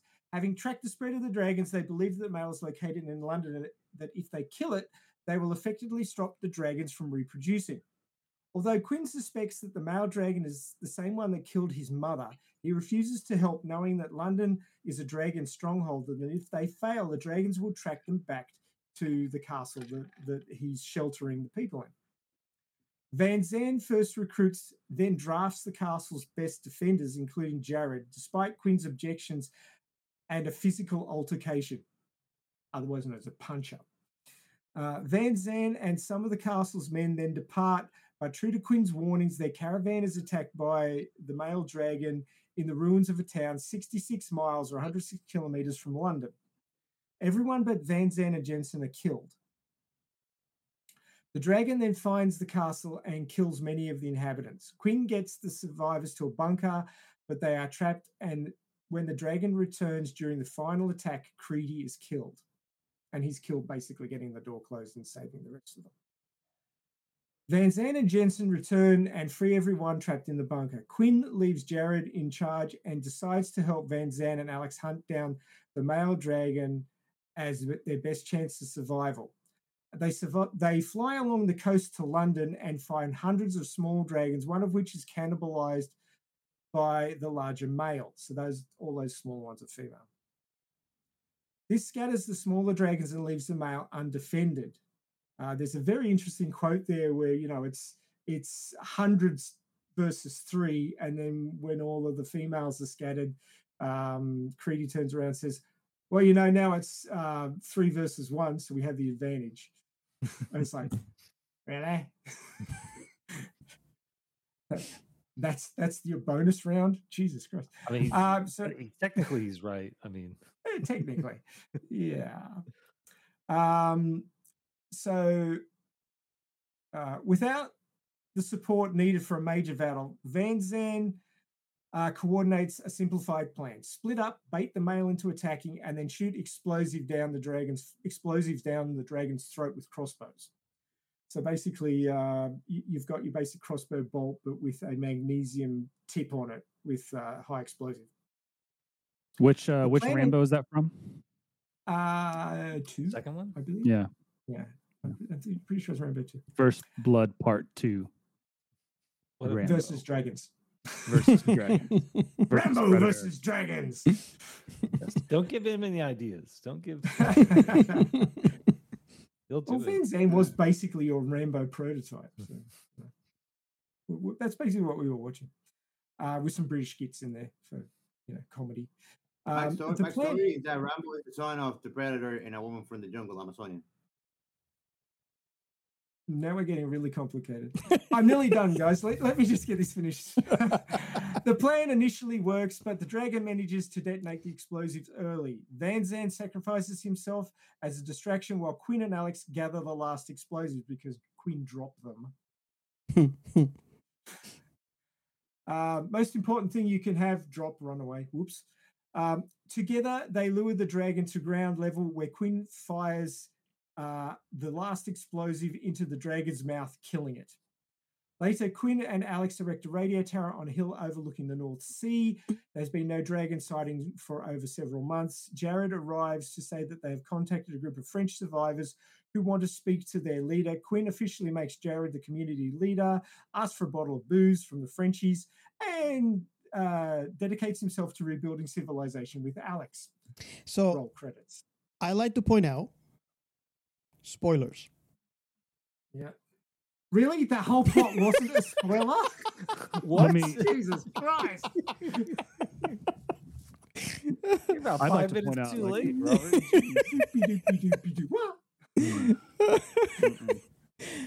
Oh, wow. The one thing that I'm sad about is that when Creedy, died, basically closing the door, he didn't yell out, "For Sparta!" and close the door.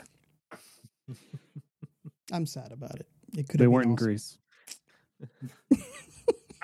For Northumberland! There you go. Boys. There you go. Oh, God. I don't have a lot of notes about this movie, but most of my notes are about the opening scene and the lack of OSHA regulations being enforced at this work site. Oh, yeah. What's up with No, that? they don't have OSHA there. It's called Whatever the they call it NHS, over right? there, they have something. They have The something. NHS. They have to have something. There's The no way. national- Like Actually, a line where one of the guys said,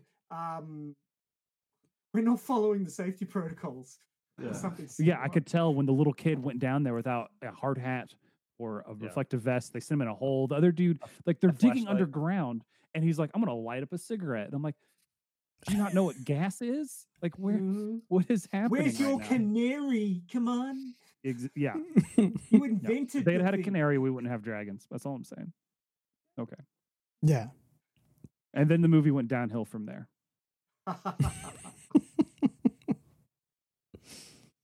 It was already underground. How did it go downhill?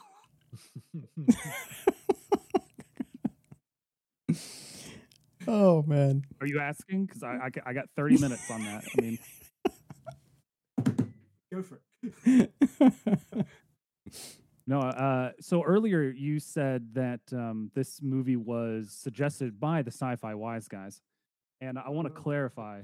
I had never seen this movie. I didn't suggest this movie. I came into the thread late and said, "Oh, I guess that's what we're watching."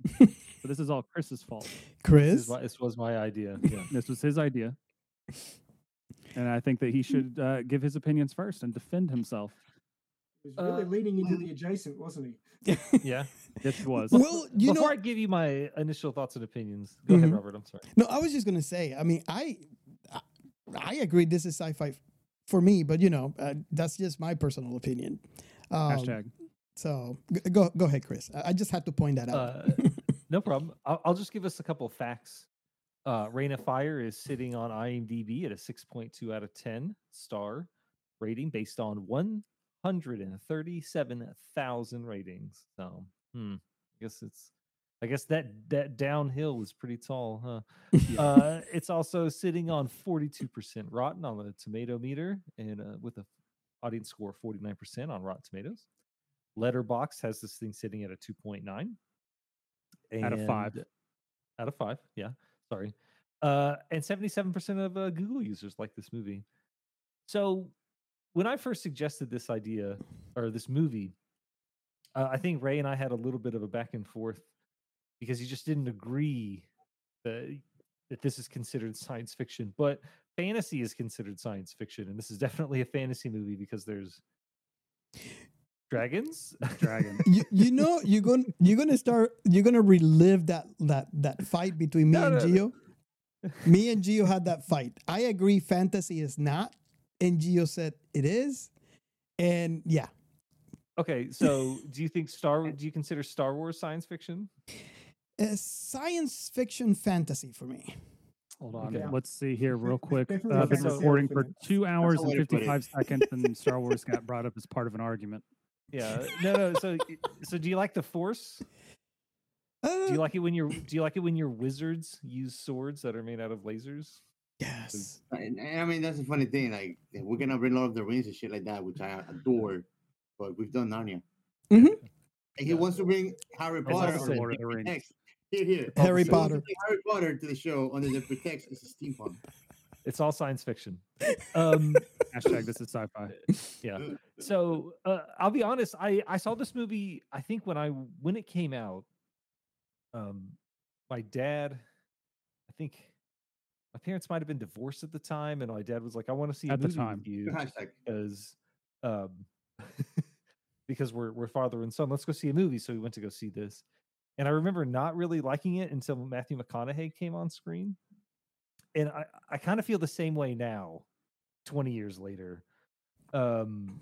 He's probably the only part of this movie that's really great because he's not really acting. He's just Matthew McConaughey. And it's great. I think Like, he's not every really part of Irish? his no, he's from Kentucky. Well, I mean, in real life, he's from Texas. In the movies, but no, like everything about his performance, he's magnetic. He's so intense. Like his whisper yelling at the end of the movie is great. I don't know. The rest of the movie is This just in. Matthew McConaughey's a good actor. Who knew? Yeah. So is Christian Bale. Doesn't when save he's, this when movie. he's talking to them about the guys who died and his eyes are wet, but Yeah. he's not crying. Yeah. That was excellent. Yeah. Wet Yeah, with no one's ever going to tell you that Matthew McConaughey's a bad actor. Yeah. I've seen How to Lose a Guy in 10 Days. Man, I'm gonna tattoo that Most on people aren't going to tell you. I love that movie. Oh, I love It's it. okay. It's all right. I Yeah, like do the Matthew McConaughey point.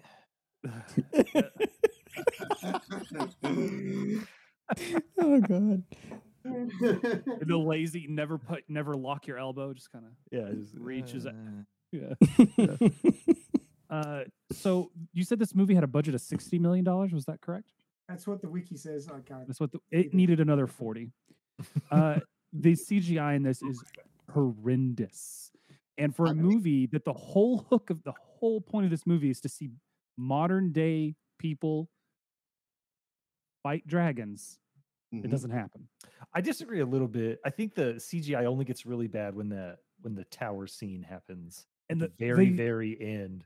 Everything's think, gray. I recently watched Alien vs Predator Requiem, another movie that is very, very gray, and it's very, very gray because they've lowered the white level in order to hide the bad CGI, and that's what they did in this movie. That's why everything is so dark. That's why there's dark clouds everywhere. They can try to say that it's whatever because of the plot or whatever happened Like, with the that- dragons, but really it's to hide the dragons. We don't get to see the dragons because they were afraid that it wouldn't look as good as How to Train Your Dragon. Like it just How to Train Your Dragon. it looks bad, and that led to a plot that was about these people that I didn't care about because they introduce them, they do a thing, they're gone. Like there's no. This is something that comes up a lot on our podcast. Like this feels like a television show that got they said, "Oh, we're not going to greenlight a TV show," but so they switched it into a movie. Like if we had time to spend with these Television characters, plus especially movie. 2002, like a 20 episode season of television, or even something shorter, more modern, like The Walking Dead or something, where we have time to really spend. Walking Dead with is these, many things, but it's not short. it's with the short seasons. Like what I mean, like you get a 10 episode season or a 6 episode season to tell this story, then you can flesh out the characters, you can spend time with them. But as it is here, like I watched for 25 minutes and I was like, oh, Christian Bale's the kid from the beginning. Oh, there's But I mean, okay.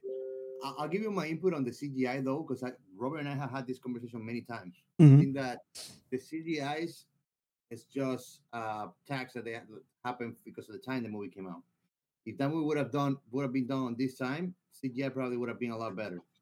I mean, we've seen Korean movies from independent filmmakers that are badass and they are completely done CGI on Netflix, and you're like, wow. Okay.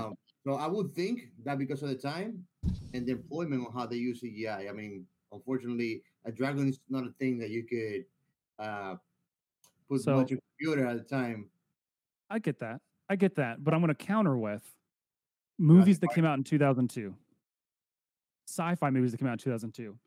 Spider-Man, Equilibrium, Star Wars Episode 2, Attack of the Clones, Minority Report, Resident Are Evil. you trying to use Attack of Okay, the Clones as an let's- argument for good let's CGI? put- No. Like The only it one- doesn't the live only up to one today, there but is the at the stealth time it Star lived Wars. up. Sure. No, you're The right. only one you're that I right. can And you put it only there- have a dragon. Take Yeah, the budget. exactly. Take the $40 million But- and put it into a dragon. Or It's just like, actually any use of those movies that you use. Don't use Yeah. strange Spy or Kids. abnormal being like a dragon. Only Star Men in Wars. Black 2. I'm gonna keep going. No, No, I let's use get the what you're budget. saying. It is the product of its time, but if you can't tell the story properly, don't tell it. Yeah, Or that's- use real true. props. Stop using CGI. You're right. That's- Jurassic Park Yes. came out almost a That's what I decade use before Jurassic it. Park comparison too. And I mean, Yeah. I wanted to compare like the budgets of all those big movies against this one. Probably this one was Well, really probably not as much as Star Wars. No. No, exactly. But I think at the end of the day, like that's what I say. Like they could have used all the type of medias to express the CGIs than trying to go computerized. It But makes then me they compromise the whole movie on it. that makes me wonder, Yeah. like, some movies don't get the budget they need, and they have to make do. And I don't know this. I don't think I'm thinking. I don't think I have read anything about when they were making this movie, but it might not. makes me wonder if they just got that budget and they had to make do, and this is what they end up with. Maybe Oh, they had definitely. the idea of wanting to do something better, but because of the budget, they were restricted to what they got. Does that make sense? Kind of. I mean, no, 100% makes sense. But if you're working within your budget, maybe you don't have Gerard Butler, Matthew McConaughey, and Christian Bale in your movie. Yeah. I mean, I But- get that that's also part of the marketing, right? Saying, oh, this is the new Matthew McConaughey movie or whatever. And I'm not saying that he should be replaced, but I'm saying if you're looking at your budget, I maybe agree. not the people that take $1 million a day to be on set, you know? I Like, agree. We have said we've seen very many times in the past where a movie actually is advertised because of the actors it has. Not exactly. because But of the this plot and what it this is about. movie is not, we're not seeing this because Christian Bale's in it. We're seeing it because it has dragons in it. Yeah. Yeah. Like that's, I It, don't know. and that brings another question to me, because sometimes, and we see this being done in certain movies. I mean, we see this done. I mean, we can recall it back in Logan's Run, how they what was her name? I can't believe I forgot her name. The blonde. They used her in the marketing campaign to try to hype up the movie, although she only had like a few seconds in the movie, a few minutes in the movie. So the point that I'm trying to make, and you can go back and listen to our Farrah Logan's Fawcett. Farrah Fawcett. There you go. You can go ahead and listen to yeah, that. You can go Logan's ahead and Run. yeah, Logan's Run. You can go ahead and listen to that episode if you want to get the details on that. But the point that I'm trying to make is, I wonder what part of that they're using to make to make some sort of money for that movie. So they figure, and this is me thinking, I mean, I might be wrong, and I'd like to hear your comments on that, but they're saying, okay, we only get this amount of budget for this movie. We're gonna have to make the money back. We don't know how we're gonna get this. Could flop. Can we afford to have some big names in here? So maybe at the box office, we can make the money back. And I wonder what percentage of that it came across. Because, I understand what you're saying. They could have gone with some known names, or maybe at least just have one instead of two big names in this movie.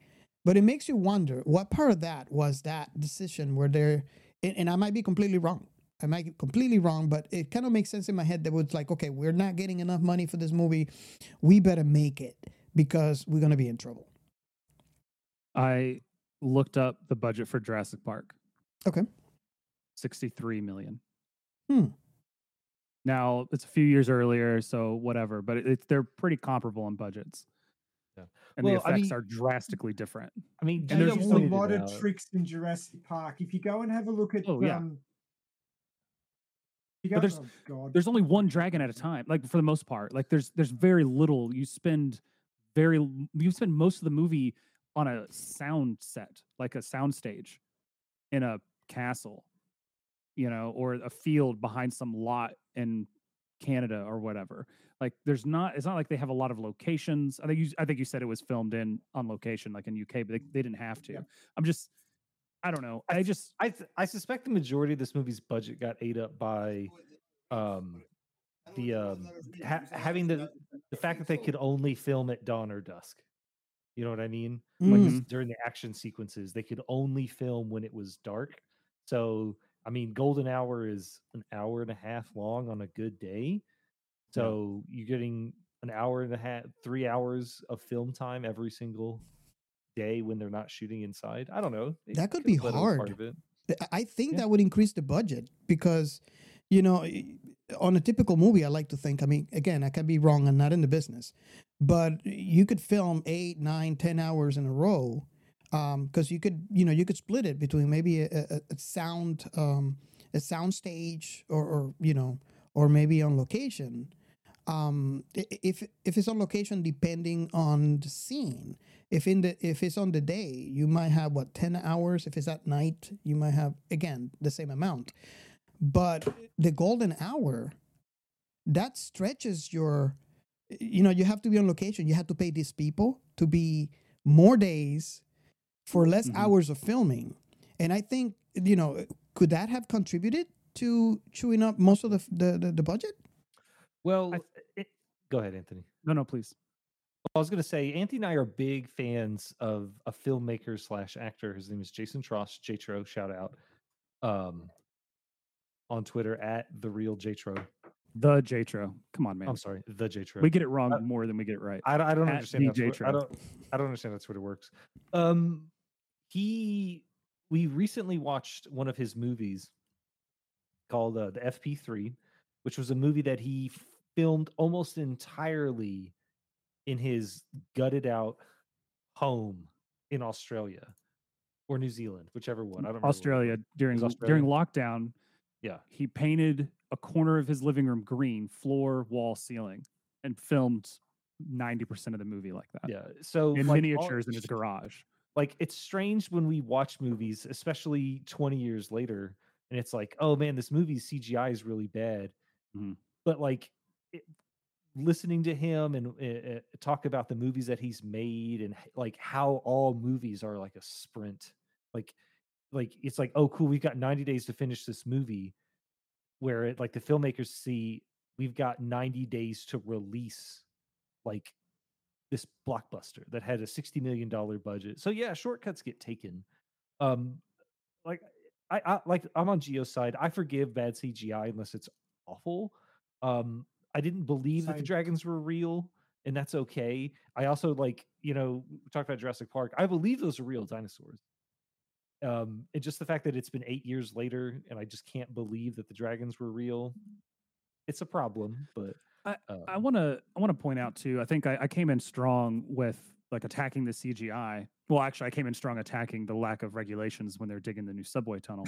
But then immediately moved to CGI because the story of this movie doesn't matter to me. Like, I didn't care, and I didn't care about the characters. And so the one redeeming thing that I thought could happen was, oh, we're gonna get cool CGI dragons. Like when I watch Transformers, and I don't really care about the story, and the characters are like a little exhausting. But then I get giant, alien transforming robots fighting and killing each other. I'm like, okay, this was fun. Like I can say, oh, this was fun, and for this reason. There's nothing about this movie that makes me say, oh, you should watch it if you kind of want this. Nah. If you want to see Matthew McConaughey jacked up and just killing it on screen, look up those scenes on YouTube. There's watching the movie doesn't add anything to it. And that's how I feel. And I think I went about the CGI on top of it is because it was like the one thing that the marketing promised me that could overcome all of this other stuff. And it didn't. In a nutshell, we get Matthew McConaughey ripped off. You sound very far away. I didn't catch it. One more time, Gio. What was that? Like in a nutshell, Rain of Fire, we get Matthew McConaughey ripped off. Pretty much. Yeah. We get the most beautiful version of Matthew McConaughey we've ever had. Man, and I thought I was going to be the biggest detractor of this movie. I think I liked it more than you guys did. I watched a lot of bad movies. I'm playing the movie and listening to Kenny G now. Yeah, I mean, don't get it wrong. I really liked this movie. Like, I enjoy it. Like I said, the acting's great. Like, the premise is interesting enough for like how society, no matter what, when we're not the apex predators, we're kind of hunter-gatherers again. And so like all of our technology means nothing in the face of something that burns everything that it sees. They won at the end. Well, you know what though? You know who else had a lot of really good ideas, Chris? Who? Occupation. Occupation had a lot of really good ideas. We saw how that ended up. That's what I'm saying. Like, it doesn't matter how good it is as an idea. It's not executed well. It doesn't matter. You can have excellent actors. Yes, tick. There's a box here that's ticked for that. You can have an interesting premise. There's a box ticked for that. But budget and execution, didn't quite come together, I got to say. Yeah. I mean, people watch Star Wars. I'm doing it again. People watch Star Wars because it's this interesting world and these interesting characters. It's like a bonus that it's a fun action film and it's got all these sci-fi elements and big explosions and spaceships. Like, but what makes people go watch the second one? What makes people go watch Empire Strikes Back is their investment in these characters, and the story thereof. And this movie has none of that. Like, you're right, it's got great acting, better acting. There's a lot of like back data and plot that it was not terribly elaborated. To be honest, it's very simple, and it's so simple that it might not attract the viewer with it. Yeah. Let me. I'm going to take a tally before we continue. So, I think the movie was fun to watch. I enjoyed it. I might not necessarily say it was a good movie. However, I would watch it again. I had fun. I enjoyed the movie. So, that being said, I take that Anthony did not like it. Ray did Oh, not really? like it. Is that correct? Yeah, that's Nope. correct.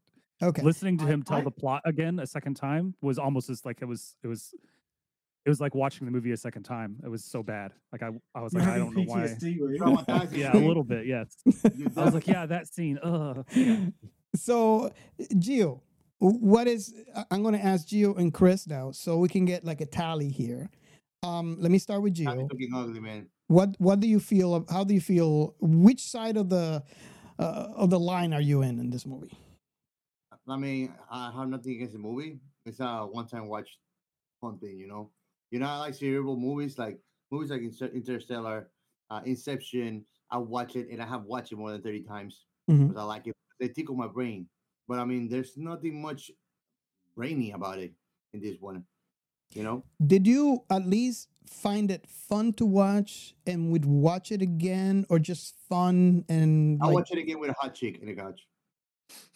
Okay. Netflix and chill, he's I saying. love to chill than Netflix there. I don't know if you want her to see Matthew McConaughey with his shirt Yeah, off. that might be a If bad thing Matthew for you. McConaughey, Matthew McConaughey is gonna be the arousal point either for me or for her. if Matthew McConaughey swings by and says, "Hey, do you want to watch this film with me?" I'd be like, "Yeah, okay." Yeah, okay.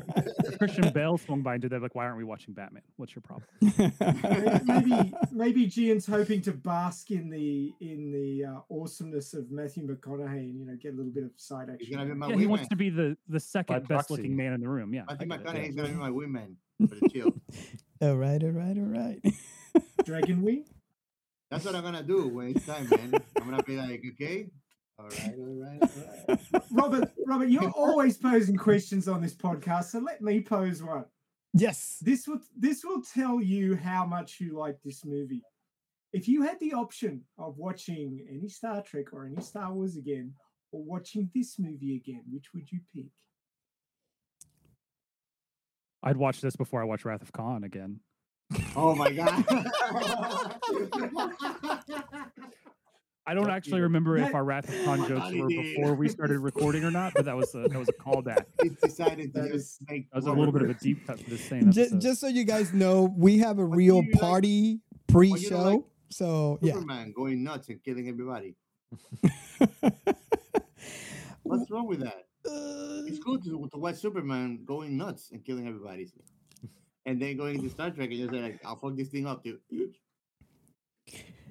So going back to Ray's question, I'm think I might be. Can you elaborate onto the question? Like, I can only watch one. Is that it? Well, no, you've got You watch Rain of Fire? You got 2 hours with your wife, right? And she says, "What should we watch, dear?" And you've got the choice of this or any Star Trek or any Star Wars that you like. What are you going to pick? That might be a bad question to ask now, only because I am in the middle of a rewatch for Star Trek for my wife. So we're watching. We're like halfway Well, through the TOS. point is that you will take any of the other three options before Rain of Fire. Today, yes, Robert. that might change later. Today and tomorrow too. Here's the answer to Ray's question. It's obviously Star Wars or Star Trek. Just go play Skyrim. If you want dragon action, just go play Skyrim. That is a good answer. Okay. Look, this is Or not watch- a, or this is watch not The a Hobbits. terrible movie, but it's not up there with good science fiction. I agree with No. that. I agree with that. I on I find it fun, it's more. but yeah, The I science agree with that. fiction is the post dystopian future, I think. I'm going to say That's something I've science never fiction said one before. is. The dark Oh. side of science fiction. I didn't mean to interrupt. Say that again. Can you hear me? Go Oh, ahead. no, you, Yes. I was just saying the only science fiction factor in the movie is the dystopian future portrayed. I don't think the dragons are science fiction. Dragons are to me No, they're not. purely. No, they're not. They're They're not. So purely. why don't we do the Hobbit then? So in this, I think actually in this particular case, to derail us entirely, I think in this particular case, these dragons are science fiction because they are real flesh and blood evolved creatures that inhabit Earth, as opposed to a fantasy origin type magic creature. Like they Are have, they they have a real? Like I can see like in like prehistoric documents that they existed. well, yeah, like they talk about how they killed all the dinosaurs and caused an ice age and all of these things, like they're part of the Earth, Mhm. and so there's no Okay. magic, and I think that makes them a little bit more sci-fi. Like it'd be like any other science fiction creature. Like what is different about these dragons versus any alien? You know, Or you have a real uh, good point there. I Damn, really yeah. never thought about it that way. I What was do you about to think, compare it to Ray? Trimmers, but yeah, I would actually say it's more like a natural disaster than very much so. Yeah, but I mean, is just Godzilla science fiction or is Godzilla fantasy? Like Yeah, that, you got a good point, actually. he's a stand-in for natural disaster, right? Well, he's a stand-in for nuclear war and as disaster. a But scientist, I'd have to say that Godzilla is science fantasy, much like Star Yeah. Wars. What in about that King Kong? Something that big cannot exist because it would be crushed under its own weight, Yeah. unless there was some force keeping it together. And any of you guys watch the cartoons for Godzilla? No. Like old cartoons, like there was a family that would go in a boat, like as safe lifeguards, and they will call Godzilla by the radio. Godzilla will come to fight the crime and shit. No. I've never heard of it. 1990s. But That's yeah, interesting. No, I've never heard of it. I do like the whole like Godzilla getting crushed under his own weight, or in the last one, or the last Godzilla movie I watched was the Bryan Cranston film or whatever, and like he's so tall. I'm like, how does he breathe? He's so high up there. Like it's got to be such a much thinner atmosphere, especially coming from the bottom of the ocean. But I think the idea is these dragons are no more like they could be aliens. It doesn't Yeah. matter. you know, The fact that they're dragons is a marketing gimmick. They could have been anything. yeah. And Ray, I think I'd like to hear a comment in this. I just had an idea. You know how we have dinosaurs nowadays? There's, and you probably have a better understanding of this. They're more they're more avian than what was previously thought of. And I was thinking about this dragons on this movie and how huge, especially that main male dragon was. Yeah. And it kind of make in my head, and please correct me if I'm wrong. It kind of makes sense in my head that this animal will not be crushed on its own weight because is somewhat avian. And you have to have a lot more. So you're actually a bigger animal, but there's a lot more air, and that helps you, with flying. Plus the membranes that you have to open up to kind of swing the air so you can go up on the air. And it reminds me of some of the scientific articles that I have read about what scientists think dinosaurs are now. You know how before there were, it was thought up that it was like just huge, like the T-Rex, and they're a lot more avian now. Does that make sense to you that that would make a difference for this type of dragon to be able to exist? Well, it's a little bit complicated because if you go out on your balcony and look at a bird that flies down and lands on your balcony, and being in Australia and being near the bush, we have a huge number of birds, one of which is called a brush turkey, and they have they're quite a large bird. You're sort of looking at about yay big, which is maybe 2.5 feet long, or nearly getting close to 80 centimeters long. They have scaled legs and big claws on the end. And I look at those claws and I go, Velociraptor. And the way they run up and down my balcony chasing the cockatoos off, it's very, very dinosaur-like when you watch like velociraptors running around the way they did in Jurassic Park. And it's known now that what survived the impact of the asteroid that wiped out the dinosaurs became family aves, which is the birds, right? So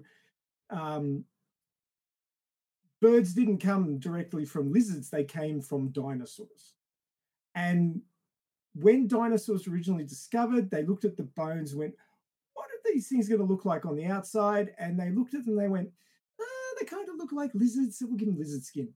And then that was just taken forward with movies and all that sort of thing in you know, all of the sort of claymation, stop motion stuff that they did, Land of the Lost and all that sort of stuff. And so that's stuck in everybody's mind as that's what dinosaurs look like. But then as, you know, more and more fossils were dug up, they started to get really lucky and find some skin that had survived. And they discovered that a lot of dinosaurs actually had feathers.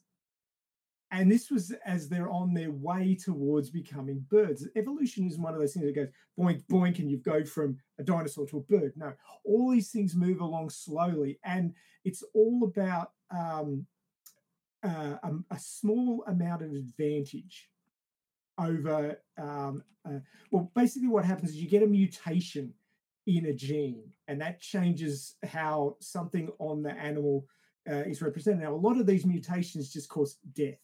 So you get a mutation in the gene expresses poorly, and the animal doesn't even survive to become a baby, a small version of that animal. It's what's called deleterious.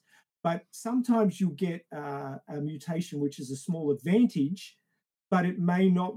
Well, it'll be changed. It's not going to kill the animal, but it's not necessarily an advantage. But then, if the environment changes, that small change can become an advantage. And if that particular animal gets an advantage, it will get to pass its genes on more than the other animals. And then that particular trait will increase in the population. And if it increases in the population enough, then it becomes the norm for that animal.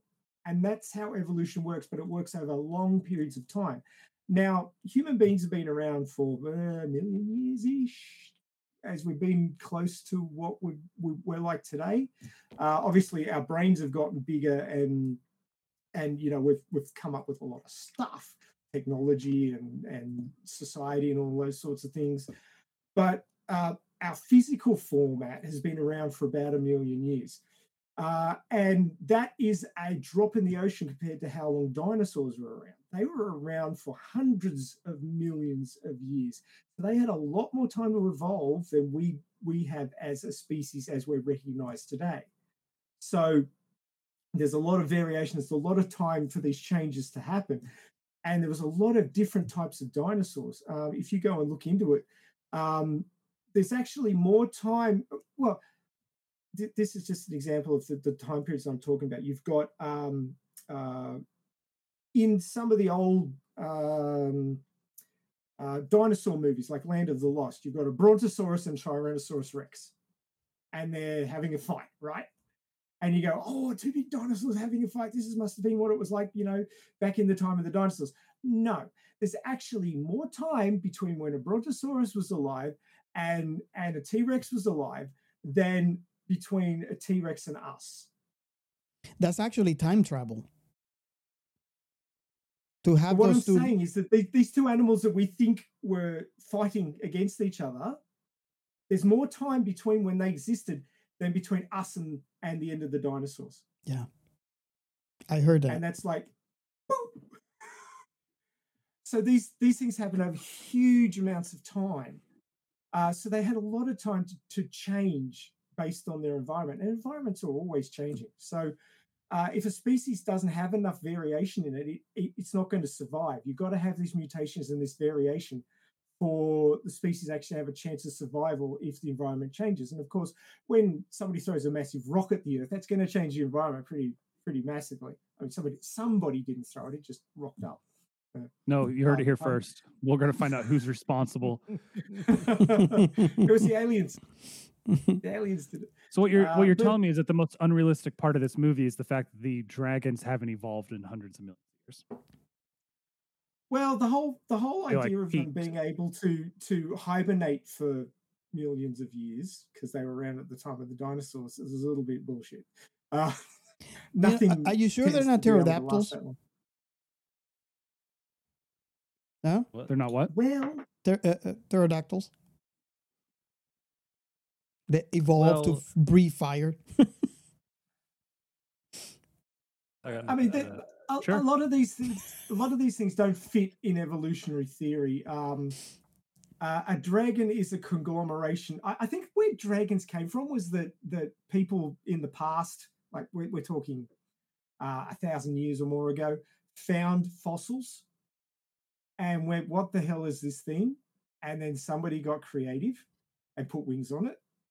And sort of, or maybe they found a pterodactyl fossil mixed in with some fossils of terrestrial dinosaurs, and they just went, "Oh, we'll stick this all together like a big jigsaw puzzle," and that's how they came up with dragons.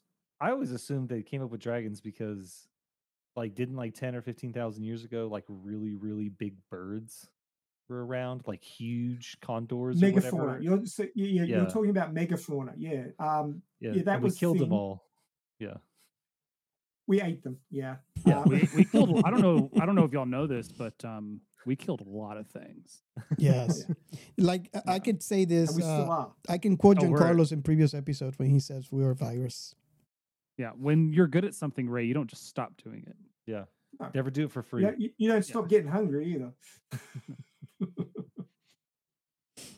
Now, humanity is a virus on the have done throughout So their if whole this history. movie,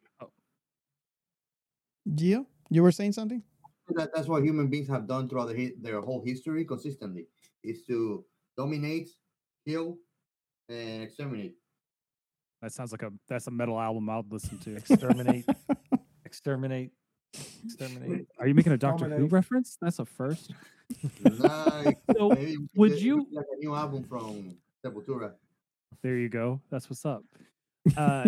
Would you think that, like, if this movie had anything but dragons in it, would it be more believable? Like, if it was like dinosaurs, like some sort of Land of the Lost or Journey to the Center of the Earth type thing, would that be more acceptable to you, Ray, or anyone? I guess, as far as the premise goes, it's still a bad movie because it's poorly written, but.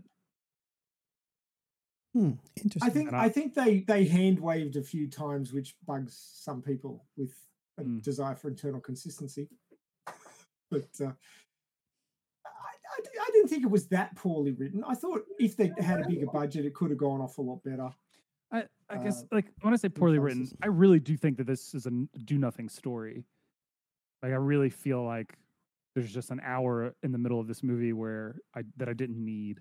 Well, it's a survival story. Like So it now just we happens, know- it just happens to be a movie about people surviving in a world with dragons in it. Like it's. So I don't get to see them surviving. Yeah, you do. There's like all three the- throwaway lines about, "Ooh, we're gonna go get the crops now." I mean, and they're stuck in a castle. They Sure. they can't stay up late because Make some dragons. Star Wars hunt- references. Yeah, What at what night. what do we do That's when the we're movie. awake? You look up. something about looking it up. I can't remember. Keep 2 eyes on the sky. Yeah, I got the entire thing in here. I just didn't care for the story. I guess Yeah, I mean that's fine, and that's fine. If they had been invisible like panthers, would the story have been any better? Like, What if they were aliens that couldn't see vegetation? What if they were aliens that invaded Australia and all you had to do to hide from them was hide in a tree because they couldn't distinguish life signs between a tree and a person? And so, like, because their vision was all blurry. What if it was that? Would you think that would be better or worse? If you didn't go to Australia, they died because Australia has far more dangerous things than aliens. Ray, have you seen Occupation, the movie Occupation? No, I haven't. Okay, I'll Okay, send you a well- link. Hold on. Yeah, do that. You know, You want me to watch it now? This will be a long podcast. Yeah. I can help. Yeah, actually, yeah. I can help I'm looking at Chris right now, and it sounds like that's a movie he would want to watch. No, it's If great. we're talking flaws in this movie, the number of holes that the male had in its wing membranes, it's a big animal, right? Birds have hollow bones to reduce their weight so that they can stay up in the air, right? and they have limits, and they have a wing to body ratio because they've got to be able to stay aloft. And a lot of really big birds have a lot of trouble taking off. Some of them even have to climb into the top of trees to be able to drop a little bit to get lift to get up into the air, because otherwise they just can't. They can't get off the ground. They're just too heavy. They don't have wheels on their feet, so they. I mean, a lot of big birds have to take off from the surface of the water and run across the surface of the water to keep from the drag down low enough to actually get into the air. So something as big as a dragon, which is hundreds of tons, sure, aircraft get into the air, but they have a huge amount of thrust, and they have wheels, which reduces drag. So the idea of something that big being able to get into the air, it's not a case of it being able to fly. Once it's in the air, that's a whole different kettle of fish. But getting into the air, dragons of that size with holes in the wing membranes aren't going to get into the air. I'm sorry, it's just not going to happen. So that's also my biggest problem with the movie. Yeah, the holes in the wing membranes. So I think it's just like that's just indicative of the whole thing. Like they didn't even try to like apply any sort of Matthew McConaughey goes off about how they can only see at certain times, or like they can't see as well at certain times of the day. Like if it's daylight out or it's dark out, it's fine. But when it's somewhere in between, they get confused, which, okay, I don't know how eyesight works. So sure. But then how but eyesight works is there's different cones for night sight and day sight, and different animals have different combinations of them. So I didn't have a problem with that theory that in the in-between time, the cones would be getting confused because neither one would be working optimally. But it was dark all the time. Like there was a permanent cloud cover. So just I didn't about. Like, or ash, sort of ash clouds. Yeah, so like the dragons create ash clouds around the earth, which makes them blind, or less, or hard of seeing, I should say. Like I don't know. Like I guess like the idea that an animal could have that problem makes sense. The idea that that animal had that problem, just I don't know. But now we're breaking down the science of dragons, Ray. Uh-huh. Isn't that what we do in the show, right? Yes, we do. This is what we do. You are on point. Look, the whole idea of having one of one sex is while it works for the story, for the species, it's hugely limiting because the thing's going to die eventually from some reason, be it choking on something that it's eating, or at dusk it flies into a radio tower. There would have to be a mechanism in the species for a new male to rise. Maybe unfertilized eggs turn into males, or something like that. There would have to be something. Well, isn't that kind of like don't bees create new queens when the old queen something happens to her? Bees will actually generate new queens when the hive gets to a certain size, and then that queen will leave with a number of the soldiers and split it. Yeah. So, there's precedence, I guess, a little bit. Yeah. And what are the chances that the dragons will provide an egg for a male? Yeah. Look, I mean, the whole question is, where did the male come from in the first place if there's only ever one? It's got to be a mechanism, or the species wouldn't exist. I mean, isn't that the whole idea with we brought up Jurassic Park already? Weren't they all female, and suddenly there's new ones? Life finds a way. That's right. I'm sorry, there wasn't enough pause in there. Let me try again. Life finds a way. There you go. Welcome. I mean, that's if they had a line about it. If they had just quoted Jurassic Park, like legit, because the movie came out in 2002, and they're making other pop culture references. If they had just quoted Jurassic Park, I'd be like, oh, okay, cool, fine. I see. Well, I mean, they spent time at the writer's desk covering plot points to give it some internal consistency. Although, I mean, the dragons burn everything and then eat the ash seems a little bit, where are the nutrients in that? You've kind of destroyed them. But, okay. So yeah, they made a bit of an effort there, but then they skated over that one entirely because it was convenient for the plot because they wanted to wrap it up in an hour and 40 minutes. I Yeah. do wonder if there is a longer like I would very much like to read the script. Like the full unedited, like what is the original story? How much of that has actually gone into? What exposition are we missing? What scenes got cut that might bring it all together? Because as long as this movie is, and it's a bit long, it feels like it. If it was a little longer, it might make more sense. But then again, they didn't have the budget for dragons, so I don't think. At the end of the day, I think no matter what fixes the movie makes, the fact that I don't get good dragon on helicopter violence, I don't know. Oh yeah, the female dragon when they're fighting it actually headbutts the Mhm. helicopter, and it's like, don't you spit Quick cut. napalm? Why are you headbutting Yeah. the helicopter? And they have talons, but no, let Yeah. me take the thing with let me take my face and put it next to the blades of the helicopter. Yeah. Well, even so, helicopters are viciously prone to falling out of the sky when you interrupt them even slightly. So I would figure that a dragon headbutting a helicopter at speed, even if it's they're both going in the same direction, would wreck the helicopter something chronic because the dragons had horns on their heads. It just rake, and the helicopter would be like. Although the helicopters, knock the tail rotor off. Yeah, although helicopters internally might have a stronger structure, they need to be light for flight. So the skin of it, could be something like akin to aluminum, and so regardless of what it is, that wouldn't be the end of that helicopter, even if it doesn't hit the blades. Oh, sure. I was more saying that the But it took dragon no would have put its damage. head in danger. I mean, they both should have died. Mm. Yeah. But I then mean, again, But they needed the helicopter to get to London, so they weren't going to let it be destroyed. oh, But the plot it- got it.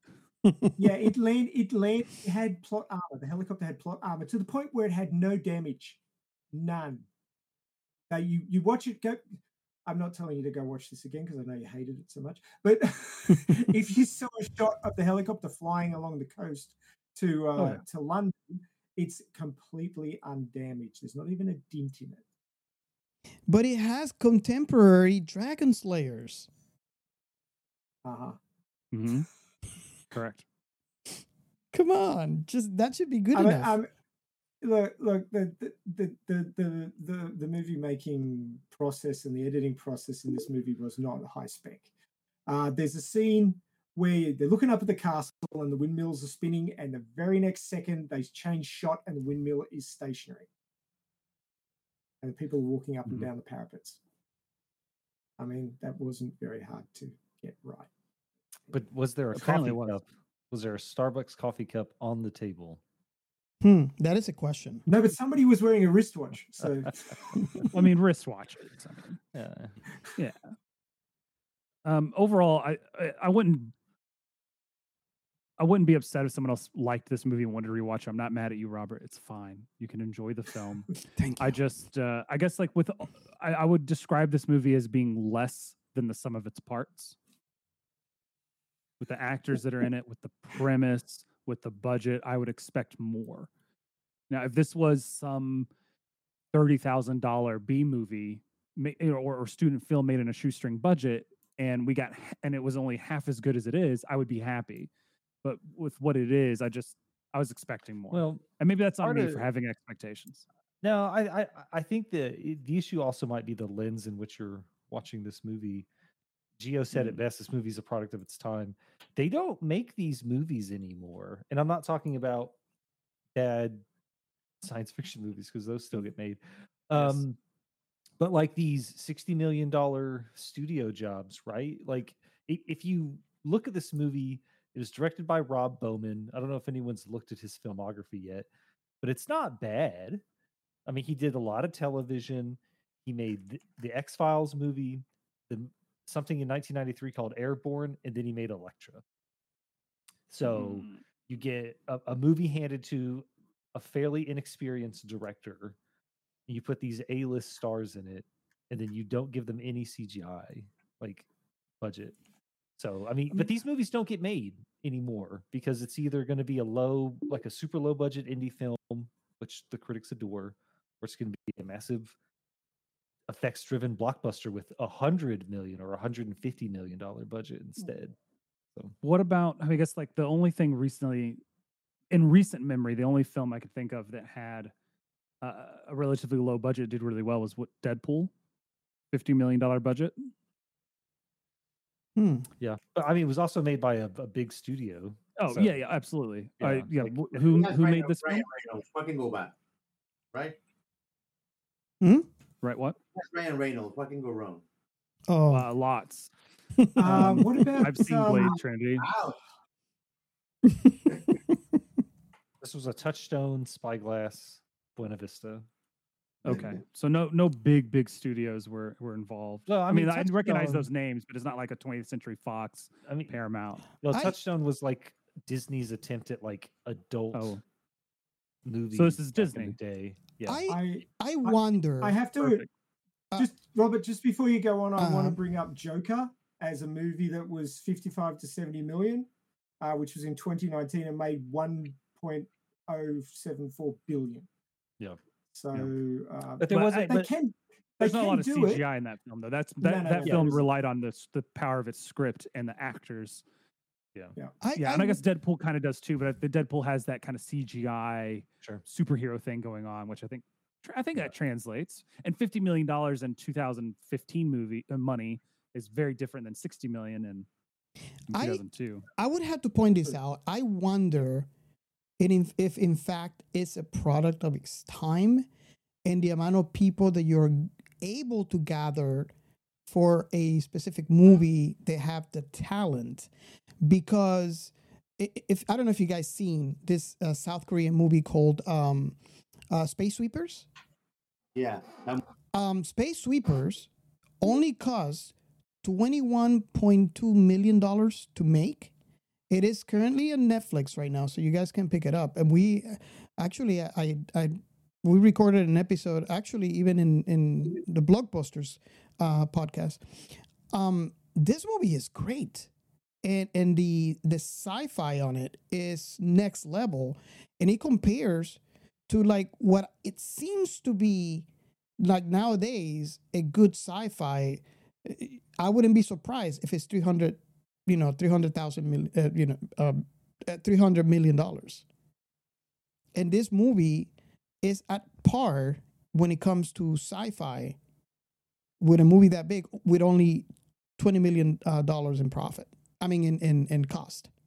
Have you guys seen Space Sweepers? It was on the list of us it was on the list of things for us to watch, but like right after we had watched like 3 or 4 foreign language films in a row, Anthony was just tired of it. Oh, okay. Well, you can pick up this in English. For that one. Good. You said I know I don't want to watch another. I don't want to watch another one of these, and I said okay. Yeah, you can go through back and forth. And the great thing about it is you can pick a language. You can actually, and this is a test that you could do. You could put the movie in Netflix, change it to Chinese or Japanese or anything, and then watch it in English and tell me your experience. The way that the story was created, it works in a way that it doesn't matter what language you put it on, you'll still understand the story. And I don't want to tell you much about it because I'd like to hear your thoughts if you ever watched it after you watch it. But what I like to point out about this movie is the fact that this was done in 2021. Koreans, when they make stuff, they go all out. And I am sure that based on that budget, they didn't pay enough the guys responsible to making the CGI for this movie. But the quality that they got on $20 million is the same kind of quality you would get from a $150, $200, $300 million. And the reason why I'm pointing that out is on the movie that we're talking about, this movie was in 2002. So obviously the CGI is not to par with 2021, obviously. But I wonder what part of that also includes the people involved in making the quote unquote CGI on this movie. If it has, because sometimes, when you don't get the budget necessary to make a movie, you have to make cuts. So did you hire someone that maybe would cost you less than someone that might be able to do a better job, just so I can cut the cost for the budget that you got on the movie, and this is the result that you got, considering that this is in 2002 where the CGI quality is not as good as what we have now? What is your thought on that? I mean, it's probably accurate. I mean, they most definitely made cuts in the animation department. I mean, Production. yeah. Yeah. I mean, it's definitely the spot where it is. I mean, Ray pointed out the gaffes when it came to continuity, and that's production's fault. Like, it's not like, yeah, it's on the director because it's his vision and he's executing it, but it's production's job to make sure that things like that the director can't deal with get resolved.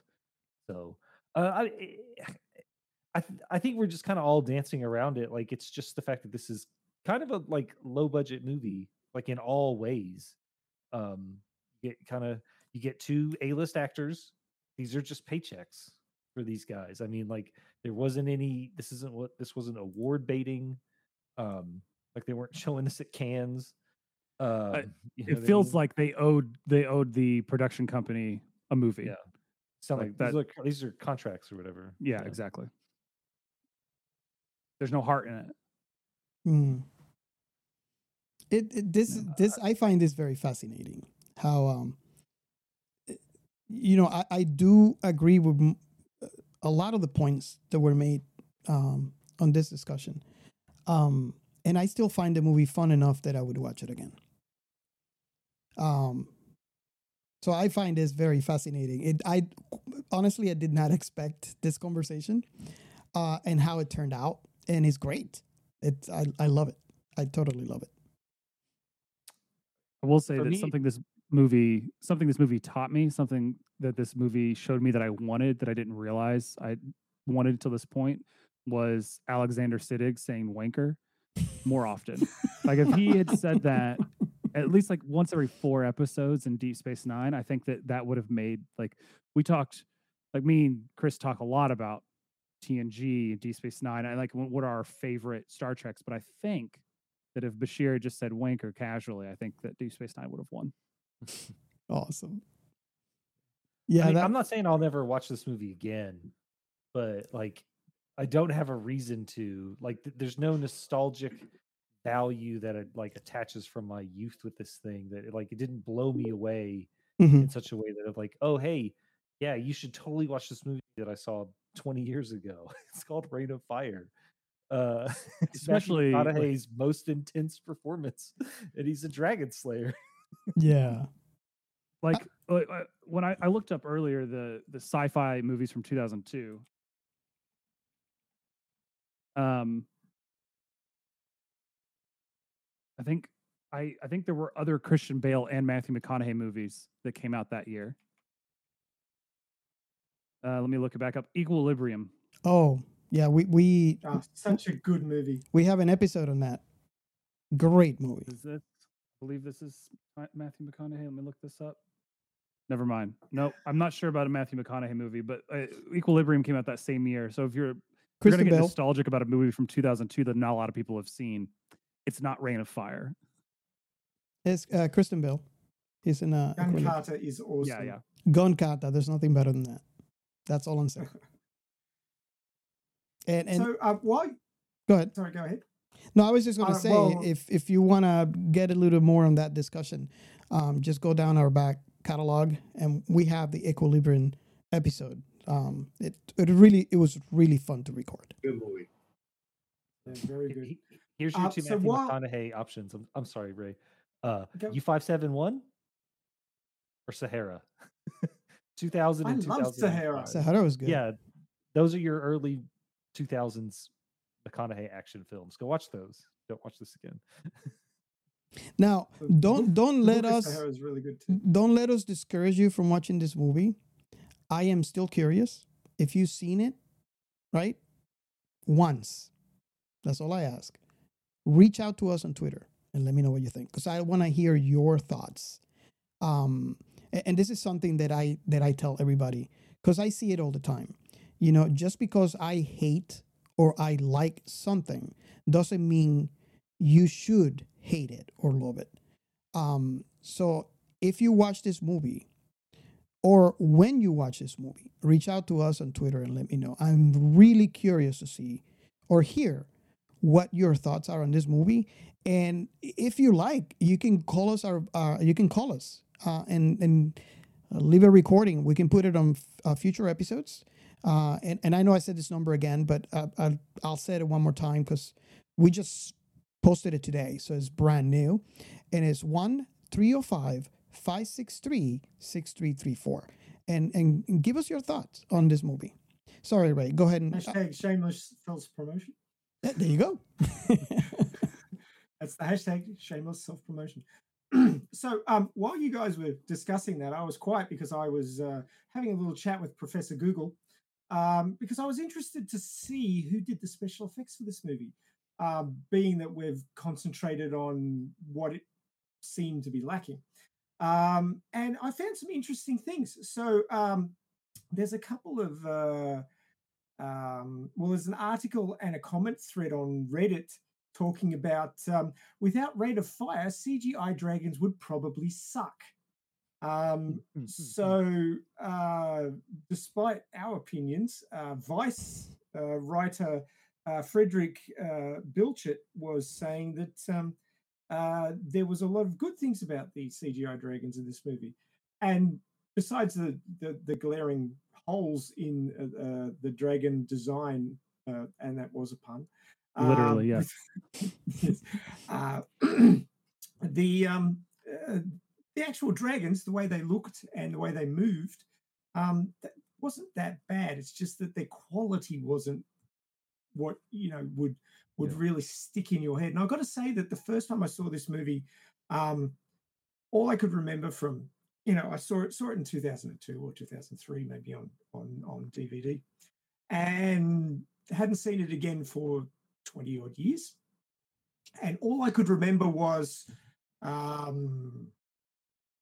everything was really dark. There were dragons. They were fighting them. They won. And that was Matthew McConaughey was beautiful. Yeah. Yeah. Well, actually, no. I was surprised again because I'd forgotten that. But Pitch Black was dark. Well, I went to SeaWorld 3 weeks ago, and the dragons that I saw there they looked a lot better than the dragons I saw in this movie. So. Fair enough. But yeah, obviously Frederick disagrees with you, and you could Google this article if you want, but it's without Rain of Fire, CGI dragons would probably suck.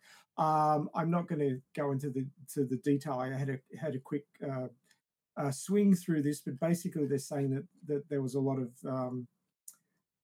stuff introduced into the way the CGI was done for these dragons, which had a big effect on dragons to come in other movies, which may have had more money spent on them, but it was groundbreaking for the time, at least in the way they were represented in CGI rather than the quality of them. And there was a Reddit thread that said 13 years later, Rain of Fire still holds the title for best CGI dragons ever on screen. Not sure I agree with that. I saw How to Train Your Dragon 3, so you can't convince me.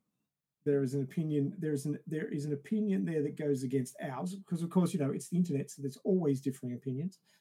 But the list of special effects houses or companies that were involved in this movie are Artem, design and construction of the dead dragon, Gulthia Special Effects Limited, Realistic FX, Special Effects Motion Control High Speed and Blue Screen Photography as Realistic FX, Team Effects Limited, Team FX, and The Secret Lab Special Visual Effects. Now, I have to say that I've never heard of any of them. Me neither. So they can't be those bigger companies. and they can't be that well known in the industry, I would think. Now, I could be wrong, but what I wanted to bring up as an idea by mentioning all that stuff is that when you like, okay, I'm directly thinking about Weta and Lightstorm. Not Lightstorm. The Star Wars one. Industrial Light and Magic. Industrial Light Magic, ILM. Yes. So when you think about those two special effects houses and the experience that the people working there must have. I mean, ILM was created for Star Wars. Weta was created for Lord of the Rings. So one was created for science fantasy, one was created for fantasy. And obviously one of them I know has done dragons, which would be Weta, and the other one I'm not sure about. ILM may have done something to do with dragons, but it's not as well known. What do you? I mean, Rancor, Crate Dragon. Crate Dragon. Admiral Yeah, Ackbar. they're dragon-like, yeah. But I'm talking about back in their formative days, right? Sure. So I'm thinking about how much experience they had when they were doing these things. And obviously, Weta were doing dragons right at the very beginning because of Lord of the Rings. But you kind of look at this and you go, okay, when you have a big special effects house that has obviously a lot of talent, because the bigger the house is, the more talent they're going to attract.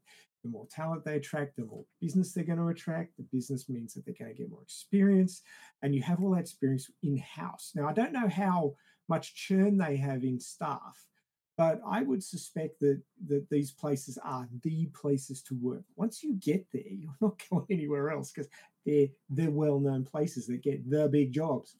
And your name will become well known because you're at the big places, right? So I would think that there's big talent in these big places, and the knowledge they have and the skills that they have of creating these things would mean that that's where the skill is concentrated.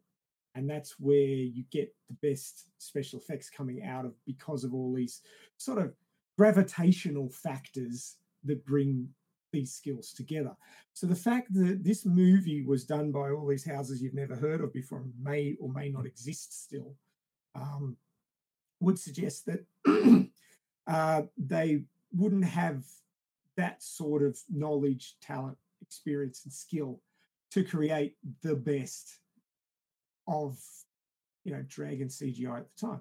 But still, some people think that they did some stuff that was really important for later renditions of dragons. So I wonder. On one hand, you can get really good stuff out of big places, but you can also get things happening in smaller places that can introduce new things into the pipeline, into the way things are done. So it's sort of like a little from column A and a little from column B. But overall, the opinion of the people speaking here is that it didn't quite cut the mustard compared to what you may have got from one of the bigger special effects houses. That brings a thought. If they are in fact an innovator when it comes to dragons, the question is, can we recall, and I'm thinking, and I don't know if you guys maybe can recall, but has there been a dragon rendition in any movie 2002 or prior that is better than this one? And I'm thinking, and nothing comes to mind, I might be wrong here, but I'm thinking if they are in fact innovators, then that means that any other dragon rendition CGI after 22 would owe it to this movie. Does that make sense? And I'm thinking, sure. I have a list of sarcastic answers, but no, you're right. But I mean, do you guys see? And I might be wrong here. I'm not thinking right. I'm really, really trying to recall a dragon movie. Dragonheart. Dragonheart. Dragonheart. What year was that? Let me see. 96. Let me see. Looking. 1996. Dungeons and Dragons came out in 2000. Mm-hmm. But the question is, were you guys happy with the I was 10. CGI? No, Dragonheart, I think, is a classic film. I think it's like, I think that most people would consider that good. I don't know how much of that is CGI and how much of that is, I think it's probably practical effects. I haven't seen it in a long time. I think all the close-up shots are pretty good. It's when you start seeing Draco's body is when it becomes a problem. Sure. But I mean, I'll repeat what I said earlier. I didn't hate the dragon CGI. The only CGI I didn't like is when the tower falls at the end. That's the only thing I didn't really like because it's obvious that it's not real. That's what pulls you out. That's where your suspension of disbelief just like fell apart. You're like dystopian future. Dragons burned everything and eat ash by killing us. Oh, tower CGI. 4 out of 10. It's pretty bad. Yeah, but you know where I'm trying to go with this because I know that they have been dragons that are not CGI, right? And we all know when you have a set, when you have a dragon made that is not CGI, it's always going to look better. Well, depending on how they film it, obviously, it should, right? So what I'm trying to recall is what movie 2002 or before was full CGI dragon like this movie has been. And don't get me wrong, I do love Dragonheart. It's one of my favorite movies. But I don't know if that was that practical or was that CGI? That's what I don't remember. I'm sure there's some CGI, but like all the close-up shots, because he's sitting there talking and stuff, is practical. And it can be the best up to that point. It can be a great first effort. It doesn't mean it knocks it out of the park. It doesn't mean it holds up. I've said a lot of negative things about this movie, but it is art, and it is somebody put a lot of effort into it, or as much effort as they were allowed to, based on budget and time constraints. Yeah.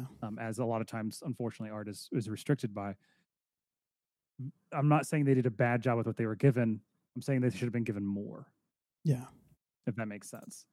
Yeah. And if it's true that it's groundbreaking and gave us other things, awesome. It doesn't mean that it's great.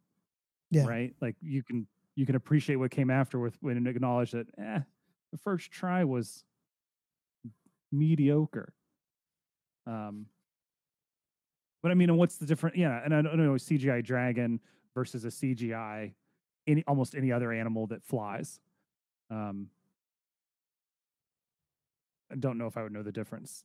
So yeah, I mean, rigging and all of that. It was just it's the actual model itself is yeah. I agree with that, and I think I agree with Chris's point when he mentioned that there's really nothing nostalgic about this movie, and I agree with that. I do remember having fun watching it the first time that I saw it back in 2002. It continues to be fun for me to watch, but to Ray's point, it's and I guess a little late answering your question. It's not the first movie I think of when I need to rewatch. I will rewatch it, but it's not in the top of the list when I'm picking something to rewatch. Does that answer your question, Ray? Yep, it does.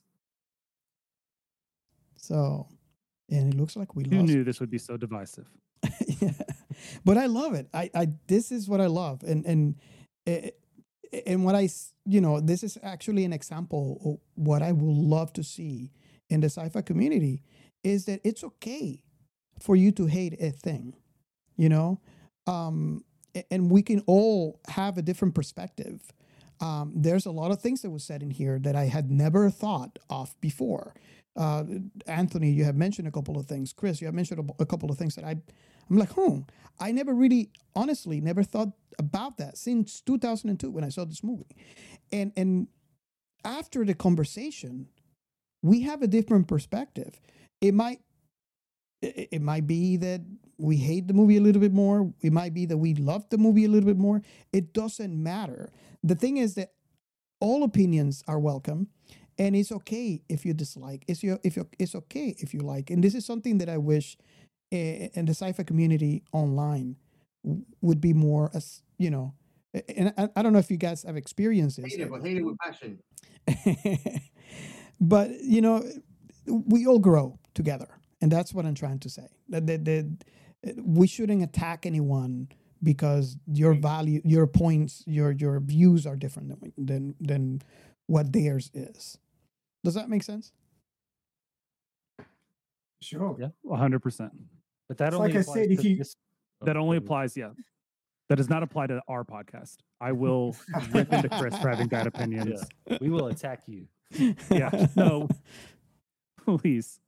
I think we've yet to attack anyone but ourselves. But yeah, sure. Like I said, if you lived in a world full of clones of yourself, it would be really boring. Yes. I don't know. I'm pretty awesome. I don't know. Maybe. We'll never know, unfortunately. Well, you can simulate living in a world of clones by going into a house of mirrors. Off you go. Oh, nice. It actually took me 5 minutes to find a definitive answer about who did the CGI for Jurassic Park, because we were talking about comparing the CGI for this movie and Jurassic Park, and it was ILM, which of course is one of the groups I was talking about that is a gravitational force of special effects. So the big kahuna. That's sort of the other side of the coin, as it were. Awesome. Yeah. Okay, so you also have Steven Spielberg. Oh yes. Oh yes. That's it. Yeah, I think the vision of the filmmaker is important. If you don't have a vision that really captures the idea, then it's not going to come out on screen. Doesn't matter how good your actors are, how much budget you've got. So, yeah. 100%. Part of the process. It's the only thing you've said that I've agreed with all day. Yeah. Well, I think you've actually deliberately disagreed with me a couple of times. I can kind of see that twinkle behind those glasses of yours. Are you saying that I would be confrontational on purpose for content? Yeah, you're a beta. I know. Oh wow! First of all, how dare you? How dare you? I dare, young man. I dare. Awesome. Oh, look, I don't know, Robert, that he sent me a message. I don't know that you need my final thoughts because I've kind of laid it out throughout the thing, but I'll just wrap it up by saying it's not a particularly memorable movie. If you're into sort of post-apocalyptic survival and, you like dragons and fit Matthew McConaughey's, then you're in luck. But it's not something that you go back and watch for its amazing visuals or its amazing storytelling. It tells a functional story, and you watch it once, you go, oh yeah, that was all right. Okay, I'm going to go off and watch some Star Wars or Star Trek. Man, it looks like we lost Gio.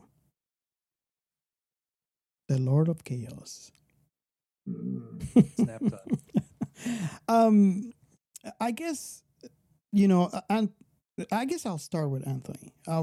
Final thoughts on this movie. Don't watch it. Not worth your time. I say that there are a billion other things for you to watch that are better than this. And then that might be an unfortunate truth, but it's the truth. Okay.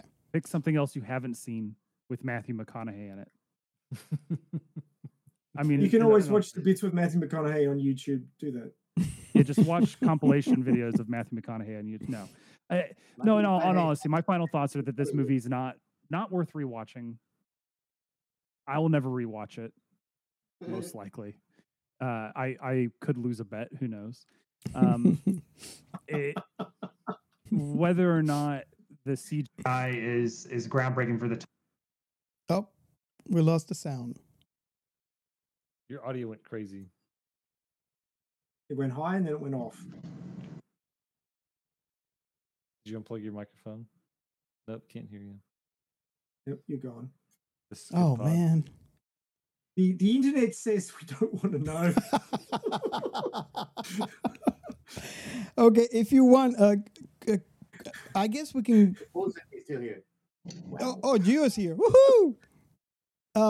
Gio, before you go, because I know you come in and out, you want to give us your final thoughts on the movie? I'm like a penis, in and out.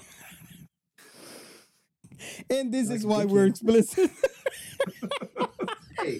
I like at least I am like the good version of the penis because they also say that life is like a penis, long and hard, like long and hard. But I Speak like for to be more yourself. like now, like dynamic. Oh God. And this is why we're explicit, people. Okay. So. Yeah, Life is like a penis. Go hard or go home. we'll go hard and go harder. Oh God. I had to make use of we being rated R. If we're rated R and there's not even a fuck coming in the recording, it's like, what are we using it for? Geode's up and down like the Assyrian bloody empire. Yeah. How would it be penis in a particular outward? Oh my God. Oh. Thoughts of the movie? I mean, it's what I say. Robert. You know my taste. Mhm. Very when it comes to a movie. Like if it's a movie that it's loaded with content and is very thought provoking, you're gonna have me back at the movie uncountable times. I mean, and it doesn't have to be a big name too. Like, I mean, I did Ready Player One. Mhm. That it's crazy. I watched that movie also infinite amount of times. So it's about like the guy who was saying about storytelling. That's very important, no matter the movie you're doing. Because I mean, and I could quote movies that I know sci-fi that have good storytelling that they will blow you away. And there he goes. He's gone. Speaking of getting blown away, yeah. Ready Player One is one of those movies that has so many Easter eggs in it that you can Where watch did it I say? 100 times and find something new. But this movie, no. Yeah. But don't go further. Like I'm gonna let me quote like Slumdog Millionaire. It's not sci-fi, but it has a great storytelling. So that movie keeps you hooked, and you'll watch it again because it's a movie like it impacts you. So it's all about the foretelling of like how the history is plotted out. That's what's gonna define how good of a movie it is. Not CGIs. I mean, don't go further. You guys like Galactica, probably all of you. I love Robert, Galactica. Robert tried Yeah. to get me into watching classic Galactica, and I am very hardwired about CGIs. And I mean, I cannot expect that 1950s and 1960s they had great CGI. I can tell Yeah. you, a lot of people consider the old Galactica to be trash. I love it. The funny thing is that Robert showed me actually a show. I actually watched a show called Caprica that they Mhm. canceled. A new show Yeah. came out what 2014, 15 I think No, so. no. It was before like 2010. And I didn't know what the show was related to, but I 2010. loved the show, and I hated that it was not completed. Then Robert comes to tell me that Caprica is before Galactica, and it's about the Silence. robotic people. Yeah. The Rise of the Cylons. Mhm. Spoilers. Whoa. It doesn't expect spoilers. Oh, man. Well, if you listen to this podcast and you don't know that, I don't know. I don't know what to tell you. I'll take Rain of Fire spoilers all day, but you ruining Caprica for me? You never haven't seen watched Caprica? Canceled? Yeah, I've seen a little bit of it. Oh, okay, good. It's like 10 episodes. I mean, it's good. Yeah. It's just good. It's good. Oh my god. Go watch it. That show is very good. And I mean, I could not link up that had to do with Galactica because I haven't watched that much. And it's really about that race, not about the whole Galactica thing, I think. Yeah. So that's your final thought on this movie. Final thought on this movie is go watch Caprica. No, what I mean is like I agree. it's not I agree really- 100%. Oh yeah, sure. It's not about what I mean is it's not about CGI completely, The storytelling also is very important. And there you go. And he's gone again. Um, Captain Chaos. That's his new name. Yeah. Okay, Captain Chaos. Okay, I'm back. You were saying? I was saying that it's just like one of the guys mentioned before, like it's not all about CGI too, it's the storytelling. There's movies that had nothing to do with CGI, they have no CGI at all, and they had great storytelling too. So they will keep you watching it back and back, Okay. So I guess we only have Chris. What are your final thoughts in this movie? Not worth the price of subscription. So I feel like it's kind of hard not to echo what everyone else is saying. I think that this movie's biggest problems is the fact that it's a movie that doesn't really do anything. Like there isn't any like message that gets put out that's supposed to like change the way you think of the world because it's just dragons. Like there is some environmentalist like messaging there about how like we're the ones who stirred the dragon, so we're the ones who destroyed the earth. I don't know if it really works. It's a stretch. But this is a movie that you watch once and you're like, oh, cool, that was fun. And then 20 years later, someone suggests that you watch it for a podcast. That's what this movie is in the meta sense. Like it's an obscure film from the early aughts. So, yeah. Cool. I will say that I never heard of this film before you suggested it for this. Yeah, never heard of exactly. it. Yeah. It's very obscure. And the only reason why I even suggested it is because it showed up on Hulu and I was like, I remember watching this movie as a kid. You Yeah. should watch it. So I take it me and Chris are the only ones that seen this movie before. No, I'd seen it before. Oh, you seen Ray it before? mentioned that he- Oh, okay. Yeah. Gio, you seen I it? think I saw it on DVD. In fact, I think I have the DVD. I got it ex rental. Oof. Oh, okay. Did you just forget to take it back to Blockbuster? Or Could That's why Netflix canceled his account. Yeah. This motherfucker still has Rain of Fire. but they didn't want it back. They said keep it. we'll give you the next month free if you just keep that movie. Yeah. Wow, nice. Okay, so Ray, you give us a flag to go to the next? Yeah, sure. Go for it. The science and sci-fi. So I looked long and hard across this movie. I don't know much about three positional radar systems. Not quite sure how that would work, so I didn't want to weigh in on that one. But what I actually have for you today is an anecdote that was given to me by a lecturer where I used to work at Macquarie University. And it went a little bit like this. Question everything was his point with this anecdote.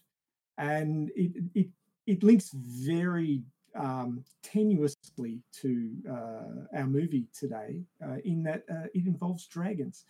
So basically, there was a lecturer, and I this was secondhand information. I don't know what his name was, but he was lecturing in biology, and in his unit on evolution, he would walk into the lecture hall and go down, put his USB stick into the lectern, and he'd bring up the topic for this week's lecture. And the topic was the etymology and evolution of dragons. And he would start lecturing. And he had slides, he had photos, he had graphs, he had all sorts of shit completely made up. I mean, the images and stuff were taken from artworks and mythology and all this sort of stuff. And he was tying the mythology into the evolution of dragons and so forth and so on. And all the kids are there, they're in their around about 20 years of age. This was a second year unit. And they're all there writing all this stuff down. And he just kept lecturing. And I was told that he would do this every year. And most years, they'd get to 40 minutes before somebody would ask a question. 40 minutes of bullshit. And then someone would go, excuse me, Professor, is this a joke? Is this real? To which he would say, no, it is not. Thank you for pointing that out. And then he would turn off the overhead and he would walk out. And the students would just sit there stunned that someone would have the audacity to speak up against this highly rated professor who had had journals in Nature magazine, or Nature. I'm trying to think of the specific term. It's not a magazine. Journals? It's a journal. Thank you. Published. Yeah, so Nature Journal is the big one for biology, right? Or one of the top tier ones. And if you get into that, you've made it in biology. So this guy's had multiple papers in Nature. And he's there lecturing away, and who would have the audacity to call him out on what he was lecturing? And the whole point of him lecturing about the etymology and evolution of dragons was to tell the kids this: do not just take whatever you're told at face value. Question everything. Doesn't matter who tells you it, question everything. All right? And that is my point for the science behind science fiction this week is don't take anything anybody tells you as truth. All right? Get some other references. Use Professor Google. Don't stick with the first page. Go to page 2 or page 3 or page 4. Look up, now there's a website, can't think of the name of it now, but basically when these sort of viral rumors get going, you can go to this website and look and see if Snoops, that's it. Yes, thank you. But yeah, so if you see something that looks a bit dodgy or isn't verified by any other sources, check out Snoops and see if it's verified bullshit or verified accurate. But don't just stick with Snoops. Look for other websites as well that give information on this sort of thing. Basically, people make shit up all the time. Even I do. And don't trust what you're told blindly. Get other references. Look up, peer-reviewed articles. They're the ones that, the scientific community have looked at and said, okay, we think that this is accurate for what we know at this time.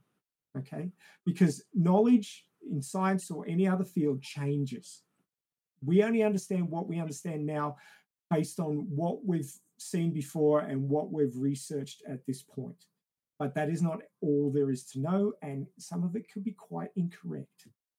So a perfect example, when my father, who is now dead, when he went to school, the smallest particle of matter was an atom. And 10 years later, the atom was split and nuclear bombs were dropped on Japan. Things change. Our understanding of the universe and our environment changes. We learn new things, and it can markedly change how we understand the world that we live in. So, especially if you look at things that are dated, 50, 60, 70, 80 years ago, that could very easily have changed in that period of time. So look for the latest information. Make sure that it's been peer reviewed. Look for more than one source. Check out Snoops and things like that. Just make sure that you're not breathing bullshit, okay? Because you will start to stink. That's my message for science behind science fiction this week. I have a personal experience with that as well.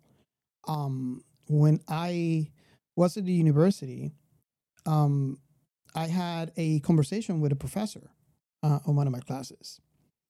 And I'm trying to recall how the conversation started.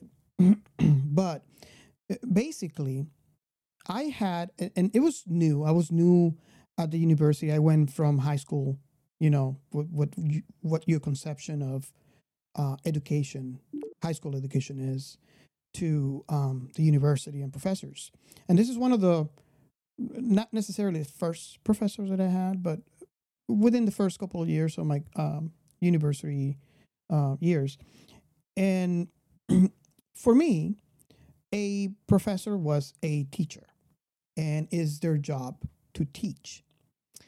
And I was a little upset. I can't remember the context, but I had a conversation with this professor. And that conversation actually changed my view going forward of everything else, where the professor told me, I am a professor, I am a facilitator of the topic. Just like you, I might have written journals, I might have written books, but just like you, I am human. It is your job to point out when I say something that is not incorrect with research. Because just like you, I am human and I could say something incorrectly. So yeah, I totally agree, and I hope that if someone can take something out of this conversation on the show is that, you know, research, do your own research. It's actually easy now with Google. Don't take the first article, the first thing you hear online to be truth. So with that, I want to thank from the bottom of my heart It's the Wikipedia. the sci-fi wise guys to be on our show. It was a blast. It's a party. And I just hope that we didn't scare you enough that you don't come back. This is the second time you guys are here, and I hope that we can have many, many more in the future. So again, It was a lot of for fun. if you can tell our audience again where they can find you. Yes. The Sci-Fi Wise Guys podcast, sorry, Chris, is found on any podcast streaming platform. If you can't find it on your favorite one, let us know, and we will put it on there. You can let us know by hitting us up on Twitter or Instagram at Sci-Fi Wise Guys. You can DM us or just add us. It doesn't matter. We'll reply. Or you can email us directly, sci-fi-wiseguys@gmail.com. Awesome. And come listen to us watch and then talk about B movies. Awesome.